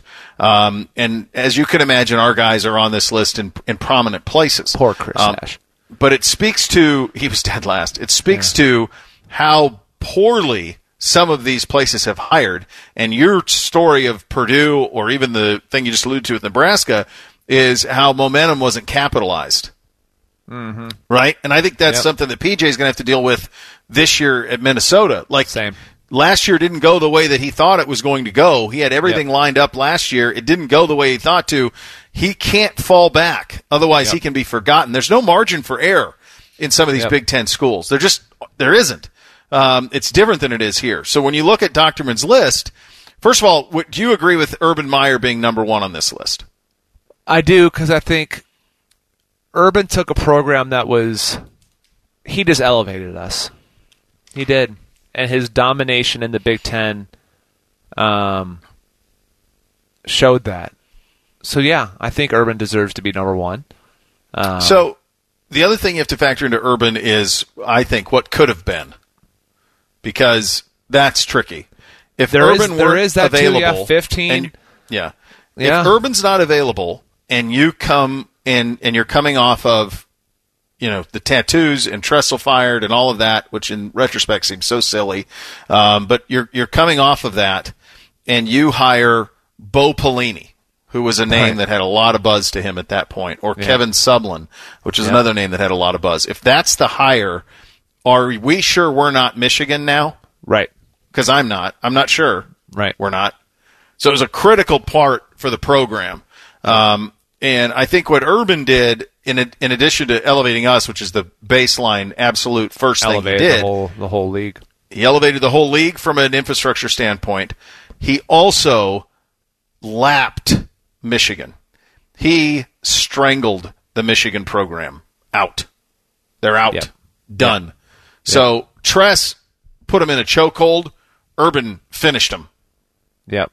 And they're done. And that I think is, and I agree with you. I think he is one. Scott has Tressel number 2 on this list. I think that's a just and correct number 2 on this list, because of, you think about what Tress did, national championship. We now feel we're entitled to him, but it'd been a long time. Yeah. It had been a long time, and you guys had a lot of at-bats at that. And to have a program that Tress built, that off of everything that we've done, we've hired almost a better coach than the one previous, which is a remarkable thing and speaks to our hiring processes and how good the job is. But hadn't beaten Michigan in forever, hadn't won a national title. He delivers both almost immediately. The promise, all of it. I think he's without question number 2 in my view on this, and that those 2 hires, Tressel and Meyer, and we'll see on day who's number 8 on this list. They set up a 20-year reign of Ohio State football where if you go to the 90s, and this was a league that kind of bounced around, who was the dominant team, everybody gets a run at it. Yeah. Not anymore. Not anymore. Yeah. We eliminated the competition in 20 years. We have Clemson, the Big Ten. You know, the way they did it to the ACC is what we are now to this conference. Yeah. And, yeah, the main difference is that when I was playing, you had the utmost respect. Not that they don't still, but you had the other Big Ten teams for the most part had your attention. You knew if you were going to mess around, it was going to be a long day. And it somewhat carried its weight through Urban a little bit, you know, because there would be a one-off of Iowa or Purdue, and you'd be like, come on. But for the most part, there's been no doubt about Big Ten championships. But like under Coach Day and where he's been, you're kind of in the sense of with the way the recruiting has just ratcheted up still. Like there hasn't been that hiccup with him. So there's really, like, I look around the Big Ten teams and the way they are, there's not a team that you're like, oh, okay, you know, we got to be really ready, you know. I don't get that sense, you know. Like even he's going to say when talent equates when it comes to, I don't think talent equates on any roster in the Big Ten. I don't think Penn State, I don't think Michigan, talent does not equate. No. Not right now. It maybe has in years past. But not this year. No. And I think when you look at this it's a great list from Scott, and you think about, and I agree with his number 3 with Mark D'Antonio. Yeah. Absolutely. Yeah. Are you kidding me? Rose Bowls, college football playoffs at Michigan State? Yep. Come on, man. Yep. That wasn't in the cards at Sparty. Right. You got to go back to the 60s to find that. I mean, that was not something in the brochure. And I agree with Ferentz at 4. I know it is very easy to say to yourself, you know, he wins all the coaches. He's an easy punching bag for that. But I also think that is a program that very astutely knows what it is and what it is not. And him having them relevant for 20 years and knocking at the Big Ten and winning 9 games over and over again, to me, Iowa could fall off a cliff with the wrong hire. Mm-hmm. Off of a cliff. Yep. And if you think you're immune to it, I mean, not saying necessarily that they would be Illinois, but look at what has happened at Illinois. That's a team that played in a Rose Bowl. Yep. Look at how far it can fall, pal. I mean, look at what's happened at Michigan. I love the description he has for Iowa. Neither their offense or defense appears complicated, but it's as rugged as a 2x4. Yeah. That's so true. Like when you watch them, you know what it's going to look like. You know who they are. You know what it's going to look like. You know, insert player type here. It's all the same. And yet they're so well coached that if you slip up, they will own you with their consistency. Yeah. Pat, number 5 at Northwestern, speaks for itself. He has Franklin 6 on this list. That was a big hire. The Franklin hire was a big hire. I think the Bill O'Brien hire was every bit as important. Yeah. And it wasn't there long, but I do think that coming out of that scandal, which is as bad as any scandal's ever been, that dude, like, keeping that thing on the rails, deserves a lot of credit for keeping it on the rails. It's hard for us because you feel like there's been a steady ascension of Penn State football since he got there until last year happened. So, yeah, you know, you're trying to. Do you just skip last year? I think they are. They are because recruiting seems to be okay for 22, right? I mean, they're right up there. Nothing to see here. They're right up there in the top. What are they? 6 in the 22 recruiting rankings. So it seems like they just said, you know, Control Alt Delete, season not responding. Let's close the software. To now, you know, so it's hard because you're like, okay, you have to. You're exactly right. Where were they with Bill O'Brien? And Bill did a great job saving that thing. James has elevated it, and just I think last year was just such a disappointing season for them that you make it feel like, but I think in context, I don't know. In context, this is a big year for James. To see, was last year really just something you should jump over? Or is that, on par? Because if they have another mediocre season, Ryan Day will be ranked 6th next year. Yeah, there's not Ryan Day, it's so early, 2 seasons in.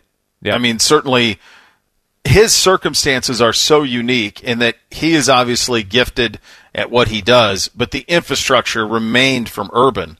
Oh, yeah. So there's very few examples of this. Yeah. I mean, he was a coach in waiting without being a coach in waiting. Yep. And he walked into a situation that was unchanged, which is remarkable. I mean, it was such an incredible job the way that it was set up, and he's such a great coach that it adds up, and we've had the immediate results that we've had. I like the 2 other you mentioned, the 2 Wisconsin ones. Chris, which you correct from Anderson, let's get back to what we need to be, and you get Paul Chryst. And I think Bielema was a great coach at Wisconsin. If Bielema doesn't leave Wisconsin, I think they pretty much have a stranglehold of the West for the last decade and a half. Yeah. I mean, he thought the grass was greener at Arkansas. The money was, but if he stayed at Wisconsin, I think that's a place where they have a pretty dominant run here. I'm so interested to see what that looks like in Illinois, in Champaign. I just don't think there's much you can do there. I don't either. I think that's as hard. Just wait till the first. I'll tell you what. You just wait till the first upset, and he is not going to handle it with as much class as Lovie Smith does. He's going to be so chesty the first time they upset somebody. Oh yeah, I think that's the toughest job in the Big Ten. I do. Yeah. I mean, you've been to all of them. Oh gosh, yeah. Although they have an original pancake house there in Champaign, so that's a win. That's good for me. That's a win, and they have nice facilities. They do. They do. The facilities are fine. It's easy to get in and out of. It's a lot easier than Rutgers to get in and out of after a game because where you stay at the hotel, you're a walking distance. It's lovely for an announcer. Boom, walk right over, drive home. When you're in Rutgers, there's one street in, one street out. And surprisingly, it's always busy. Yeah, right. Harbaugh is number 10 on this list. I think that's too high for him. That hasn't worked. Yeah. It really hasn't. I don't know. I don't know. It's one of the biggest shocks. I'll tell you one that's got potential to be really, really high on this is Schiano. Yeah, it does. He's already ahead of Ash. Potential. 1 year in. Yes. Best record 3-6 doesn't matter. I'm not last on this list. No, and he's recruiting like crazy. Like he's got a real chance. If there isn't the tragedy at Maryland for DJ Durkin, and I thought he was glossing over it. I'm with you. But I think it's because of what happened, right? Like if that hadn't happened, and you're responsible what happens in your program, I think Maryland would be in a much different spot. How much does it irk Nebraska fans that Scott Frost is one above Mike Riley? Well, so which one is more shocking to you? That Scott, as bad as Scott's been at Nebraska, or as bad as Harbaugh's been at Michigan? To me, they're the same. Harbaugh and Michigan. I'll put they are the same, but Harbaugh and Michigan. Because Michigan at least has Ohio next door to recruit. Yeah. But Scott gets guys there and then they leave. I guess Harbaugh does that too. They both do. They both can't pick a quarterback. So they can't recruit they flirt with everybody. Develop one. They can't develop them. I mean, you saw who Scott has as a quarterback coach. Harbaugh hired a running back coach and made him a quarterback coach, I guess. And then put Mike Hart at running back coach. So who knows, man? Who knows? They don't. All I know is that neither has developed. This is year 4 for Scott. He's still talking about establishing culture. Right. Better be there. Is it year 4 or year 3? I don't even know anymore. I think he's going into his 4th season. Yeah. His 4th season. Mm-hmm. Yeah. So that begs the question. Is there a more confident / cocky bunch of combo than Bill Moose and Scott Frost? Especially without any real reason to be. I mean, at least Scott has it as a player. It's been a long, long time. It was like press release. Big Ten announces home fans. It was like instant video. Welcome home, and like Bill Moose did the whole thing about how great their fan base are, how great their athletics is. It is. It is. How long ago did you have that recorded? You've been just waiting to release that at the Big Ten, haven't you?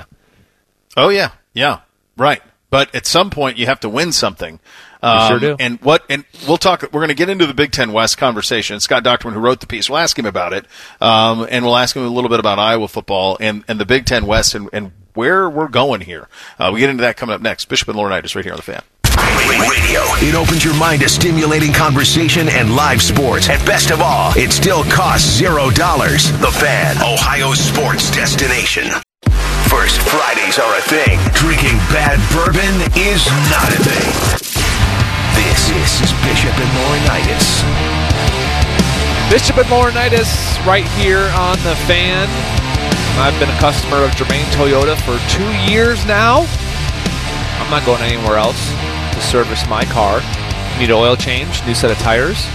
Heck, if you want a new car, if you roll deep like Mr. Bishop here, go over there and get their award-winning Camry, just $232 per month, $1,500 down.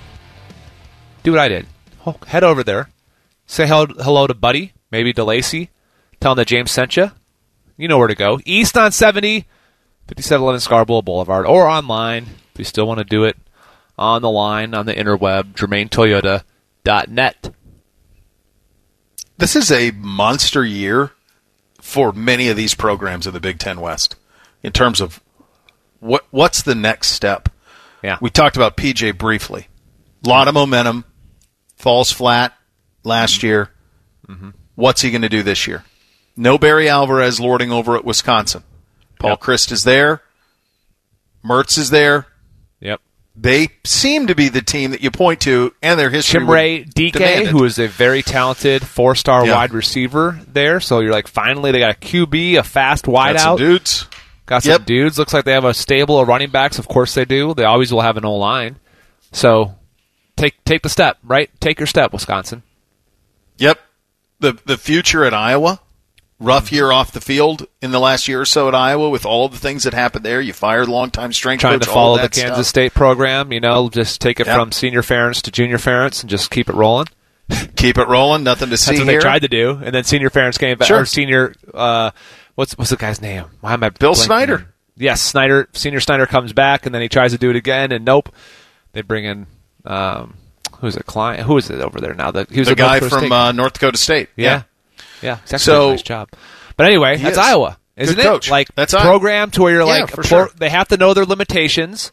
It's Kansas State. It's Iowa State. It's you got to be consistent and you got to coach your tail off. Because I'm come from Minnesota. It's not a football rich. Like, we have guys that come every now and again, but it's not anywhere near Ohio. It is not anywhere, so Iowa is a tough place for numerous reasons. And Kirk Ferentz has done an unbelievable job. And what's next? You got to have a plan. That's it. And I don't know what it is, but what's the plan for next? The other two I want to get to briefly, and we'll get Scott in here on this, is obviously Bielema is interesting at Illinois, although I think that's, like I said, I think that's the hardest job. I think this could be a fireable year. You can find a way to get guys like Rashard Mendenhall there and, Aurelius Ben and all of them. You can just... I don't know. It's easier now. Well, maybe it's not. Less maybe Ronnie Venmo Zook's around. a little more obvious. Maybe you can't just Venmo guys. Ronnie Zook's not around to pull that stuff off. Scott Frost could use a little Ron Zook. He could use a little bit of Ron Zook. Hell, just listen. Nebraska, Illinois. Go down to LSU. Say, tell us your secrets. Was it cash? Was it credit? Was it deferred? Let us know your secrets, and then teach us to be as bold as you to say, NCAA, so what? Teach us your ways. The difference is, at LSU, the guys can drive to campus, and at the two places you just mentioned, the good players have to fly. Yeah. I think it's a fireable potential year for Scott at Nebraska. I don't know how long you can go and not get anywhere. What record does he have to have not to get fired, would be my question. He's got to go to a bowl, and there has to be some positive momentum in recruiting. There has to be. Because everybody who was good that he's recruited has left. Right. They're all gone. So, and then there's Fitz at Northwestern, who just lords over all of it. Yep. Fitz is making. They really are becoming Iowa because they have a. I'm trying to think of how to word it. They are consistent as heck. They are tough as heck. There are limitations that are different, than Iowa, right? It's more academic limitations. But they are a team that is always going to be an impossible out for somebody. Even when they're not playing their best and have it going like they did a year ago. They're just going to be well coached and disciplined and tough and smart. And so the free plays you get from maybe other schools where it's a mental error, it doesn't happen against teams like Iowa and Northwestern. And Northwestern has been the team that has danced in the title game the last few times. Yeah. No. And right now, Wisconsin looks to be the most formidable, certainly. I feel like Minnesota's on the verge of tanking. I really do. I feel like they were right there with a chance to have serious momentum, and I just think with all that row the boat stuff, that just grows. I feel like PJ's oar stagnant quick. Now he's oarless, just floating down the Mississippi. Just meandering his way down like Davy Crockett and the River Bandits. Scott Docterman will join us. He wrote the piece on the best hires in the Big Ten over the last in the 40 years since Ferentz has been, or the 40 hires since Ferentz has been hired. Feels like Ferentz has been there 40 years. We'll ask him about the future of the program as well and what has happened in the last decade plus in the Big Ten. That's coming up next. Bishop and Laurinaitis right here on The Fan. This spring football report is brought to you locally by Cardinal Health and by the OSU 4-miler on The Fan, Ohio sports destination. Ohio State football spring practice report.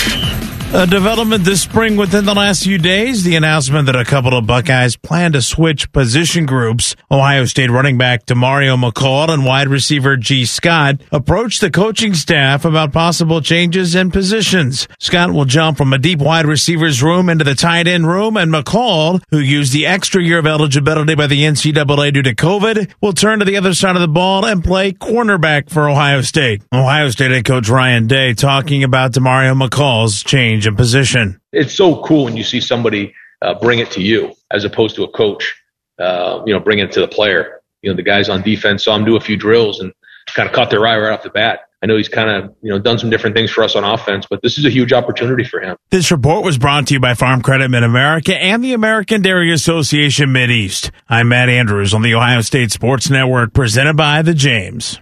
If you say something with confidence, then you can't be wrong. I don't even know. This is Bishop and Laurinaitis. Phil Bishop, James Laurinaitis with you. Time to head out on the Brian Heating Cooling Systems fan guest hotline for a visit with our good buddy Scott Docterman. Covers Iowa for The Athletic and wrote the piece we were talking about in The Athletic of the 40 coaching hires since Kirk Ferentz has been at Iowa. Scott, thanks so much for taking the time. James and I were kind of elaborating on this, and your first two are our guys, right? Urban and Tress. And the thing that we kind of settled on with Urban, and from a big picture perspective, and it really started with Tressel, though, was over 20 years how Ohio State has separated from the rest of this league. And it appears with Ryan Day that separation is getting bigger and bigger and just continuing. You think about what the Big Ten was for years, decades before it. It was a league where there were a lot of teams that were getting shots at it. It appears that we've separated. From your vantage point, how do you see it? Absolutely. Ohio State is the flagship program. And really, whenever I get into discussions about East versus West divisional play, I always say, look, you remove Ohio State, and there is no difference between the East and the West. I mean, Penn State and Wisconsin, Iowa, Michigan, Northwestern, Michigan State, it's all pretty much the same type of team. Ohio State is what separates everybody. I mean, 5 out of the last 7 titles. And I think when you look at this piece, specifically, really for about a 20-year block from when Woody was fired to when Jim Tressel was hired, that's when there was a lot of shakeup in the Big Ten. I think Hayden Fry did a good job of, he became the first team. He took Iowa to the Rose Bowl, the first team in 13 years that it wasn't going to be Ohio State or Michigan.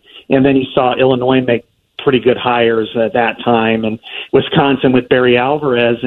But once Jim Tressel came in, he flipped the script on the Michigan rivalry, first of all, and that, of course, in that first decade really mattered as to who was the best program in the Big Ten. And then, secondly, the way Urban kind of expanded upon that and just changed the direction of recruiting, because I think Tressel still played, and James certainly could speak to this more than I, still played, that really physical box football to some extent, at least on the defensive side, whereas Urban, is just loaded with 5 stars. So I think the way that they kind of worked and, almost handed a baton off to one another, Ohio State, 7 titles under Tressel, to then be able to hand it off to Urban, who just took it to another stratosphere. And Michigan hasn't been able to keep up at all. In fact, I would say they've fallen. And then the other programs have had rises. Michigan State's played well. Iowa's played well at times. Penn State certainly has been a worthy competitor, but nobody can catch Ohio State. And as you mentioned, Ryan Day in his first 2 years has been, he's vaulted to number 8. And frankly, if another 5 years, he could vault to number 3 easy on this list. Scott, take us through the Big Ten West, because we felt, goodness, PJ had some momentum, and then it basically, we think that he is stalled, and you could see a setback at Minnesota. Jeff Brom had a ton of momentum with Rondale Moore, and then gets, 3 4-star wide receivers to come after that, and then everything has stalled at Purdue. You got Bielema at Illinois. I don't know what can happen as far as building that program back up with him. But then you have Wisconsin, right? Wisconsin's going to have, it looks like they have, with Mertz, their best quarterback, and they have a stable of running backs. Will always be good running the football. Chimere Dike at wide receiver. Iowa's so steady. Northwestern steady. And then there's Nebraska, which has just been disappointing since Scott's gotten there. What's your sense overall on the western side of this conference? And is it always going to be kind of people taking turns, or do you think there's a program that could get a grip on it? Yeah, I think really in the West, the separation is the teams that have an identity and understand what it is and self-awareness to really, exploit those areas and emphasize them, and then the teams that aren't sure where they want to go. And I think there are 3 teams in the West that, as you mentioned, that are always going to be near the top, and that's Wisconsin, Iowa, and Northwestern, because they have stability at the head coaches. They have a program identity, and then they recruit to those strengths, and they coach really well every single year. Now, Northwestern has had some slip-ups, but then they've always rebounded, and I think they're always at a detriment to everybody else when it comes to certain areas. So I think you got to applaud Fitzgerald, but Kirk Ferentz, by the end of the year, they were the best team in the West, and it really wasn't close. They won their last 6 games, 5 of which were by at least 14 points. They had the top defense in the country. It was really unfortunate for them. They didn't get a chance to go to the postseason because of COVID at other schools and played Michigan, because I think that would have been a bludgeoning. Wisconsin had a little bit of a slip-up, got beat handily against Iowa, but I think they're going to rebound just fine because, they had some COVID issues. They had a lot of injuries that kept them really from surging at the end of the year. The other 4 schools in the West, to me, they need to really kind of identify what they do well. And Minnesota is better at that. Last year was kind of a fall off. They had their own issues with COVID. In some ways it's an asterisk, but defensively they were hideous, but offensively they were pretty talented.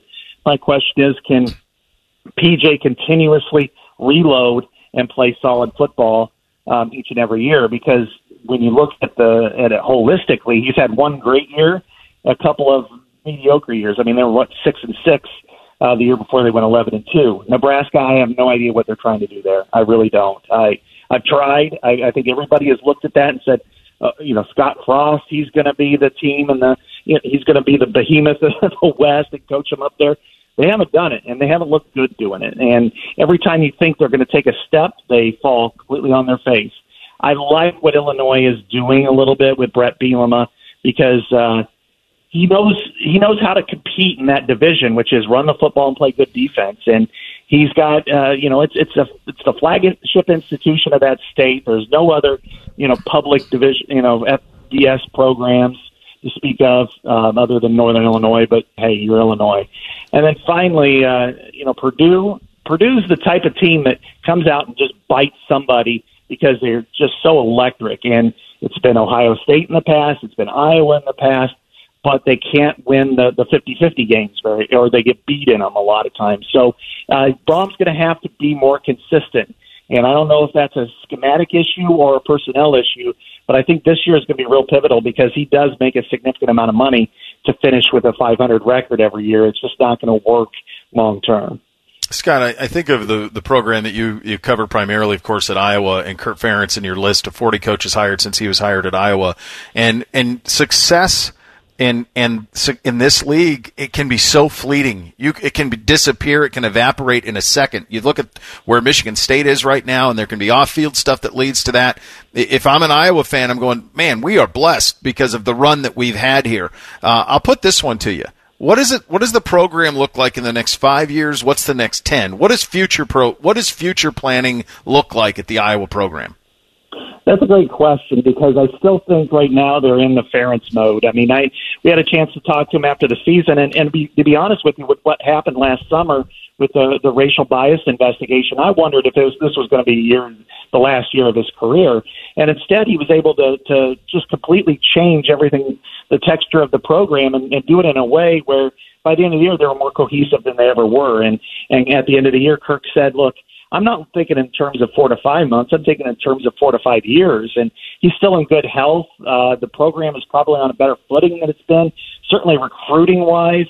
When Kirk's dip was probably had a higher floor than what you saw at Michigan State, because from 2010 through 2014, they were just very, very mediocre. They had really not a lot of talent.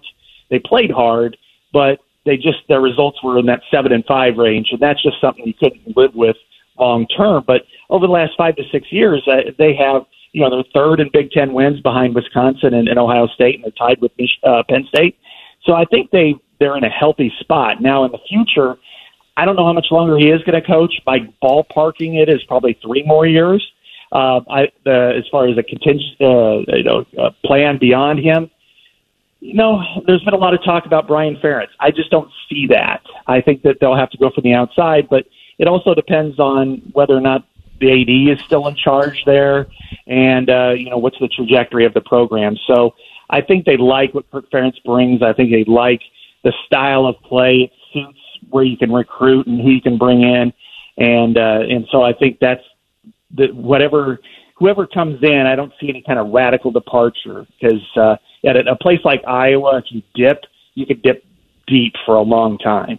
Boy, no kidding. Scott, great stuff. Appreciate your time today. All right, thanks so much for having me on. All right, that's Scott Docterman, covers Iowa for The Athletic, and wrote a great piece about the 40 coaching hires since Ferentz was hired at Iowa. We hit 3 things, and you're officially endorsed. Up next, Bishop and Laurinaitis right here on The Fan. If the Fan were a baseball team, Morning Juice would be our leadoff hitter. A leadoff hitter who's slow and hits lots of homers. Weekdays starting at 6. The Fan. Day drinking responsibly with a touch of class. This is Bishop and Laurinaitis. And it is the first Friday. Hit it, Chopper. You drink for the wrong reasons. My generation, we drink because it's good. Because it feels better than unbuttoning your collar. Because we deserve it. We drink because it's what men do. That's exactly right. Today we're going to go Chattanooga whiskey, our friends. A lot of varieties out there, the 111 proof, the 91 proof, two that I want to talk about. I want to talk about the 91 proof because as you know, if you listen regularly, I like my bourbon in the 90 range, 90 to 94. I don't even mind a high 80s if it's done right. But I like their 91, so I tried their 91. Very strong. 4-grain mash bill on this. If you like and enjoy a sweet tea, this one's got a lot of that in the taste of it. Certainly in the start of it. It's very good. There's a unique honey flavor to it.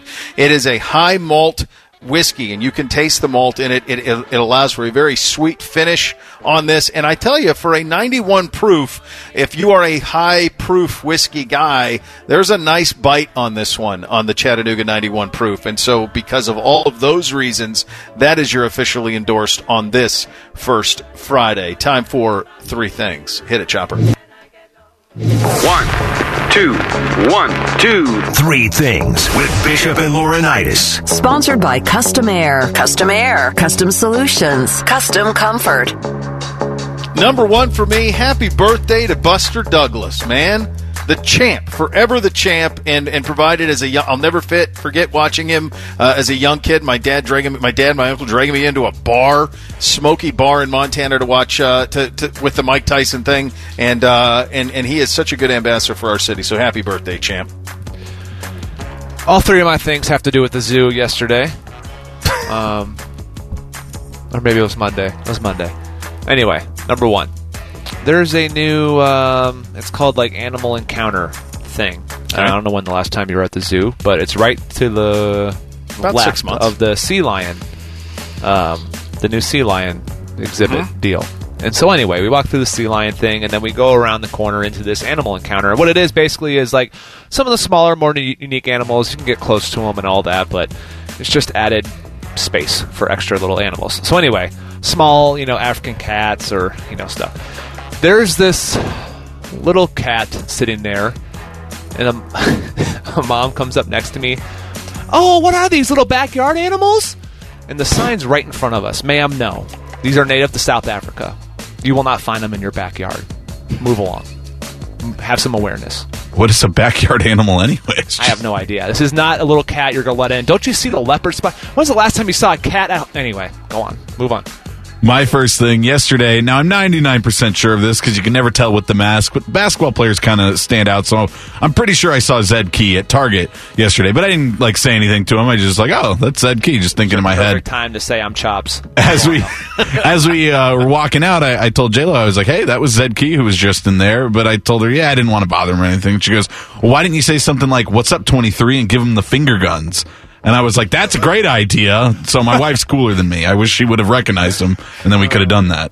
That's amazing. You should have had her. That would have been it if J-Lo would have done it. That really would have been if she would have done the finger guns and said that. Number two for me, I absolutely love the Masters. It starts tomorrow. The combination of the Masters and the Ohio State spring game, that combo for me, and I love it when it can happen if they're on the same weekend. They're not this year, of course, but it's the official start of spring. Much like the Memorial is okay, summer's here. This is the official start of spring. They are things you can set your calendar by, the Masters and the Buckeye spring game. Looking forward to it tomorrow morning. My second thing, walking around the Africa area of the zoo, there is a woman that we discovered just walking barefoot through the zoo. I don't even know what else to say about it.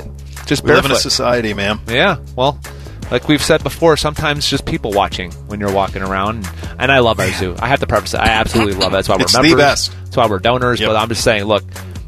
Anyway, woman walking barefoot. That is all. Next. Animals don't have to wear shoes. Why should I? There you go. Disney World posted pictures of Tom Brady on his most recent visit. Guy gets to go a lot. Looks like he enjoyed the new Star Wars Galaxy Edge part of Hollywood Studios, so that's great. But then Tom quote tweets it, and he goes, I honestly just keep playing for the free trips to Disney World. Every time he tweets, it becomes a thing, and it's always good. He's very good at Twitter. I think he's as good at Twitter as he is at football, honestly. Same. Right? He's that good. Same. It's remarkable how good he is. Finally, for me, Major League, the movie, released today on this date, and it's to me the funniest, most rewatchable sports movie of all time. Now, the reason, and I'm going to, Rothman, here's a segment for you, AR, coming up next. Caddyshack is hilarious, but I don't know that I can sit and watch Caddyshack from start to finish whenever it's on. Whereas Major League, yep, I'm in. Good job out of them, and it still holds up to this day. You just gave Rothman his whole first segment. He's going to come on here. He's still bitter over the Happy Gilmore. Anyway, my last thing, the amount of parents who have no control over their children, again, at the zoo. Yeah. The baby polar bear is nursing. And as we're walking by, we have to hear this 9-year-old boy run back and tell his mom, oh, the baby bear is sucking its mom's... Okay. Do you want to say something to him, or... Okay, I'm just going to keep it moving. We live in a society, people, girls. What do you say? Don't worry about it. Just keep it moving. Yeah. Baby's hungry. Baby's hungry. My last one, I saw this on Twitter too. Shaq saw a guy buying an engagement ring in a store apparently, and he just decided to pay for it, walked up, gave the card. So 2 things on this. Shaq, really cool guy, and that's awesome that he can pass that along. We all knew that. Also, where was Shaq in October of 2019? Could have used him. You could have used it. It would have been nice for Shaq to come through. Hey, enjoy your first Friday. It's a beautiful day. Make sure you act accordingly. Rothman and Ice up next. Bishop and Laurinaitis right here on The Fan. Pulling up to Mickey D's just for drinks? Oh, yeah, that's me. Nothing extra, just perfection and a straw. Coming in hot for the coldest cups on the block. Because there are drinks. Then there are drinks from McDonald's. Mix things up with any size lemonade or sweet tea for $1.49. Perfect with our classic fries. Price and participation may vary. Cannot be combined with any other offer. Ba-da-ba-ba-ba.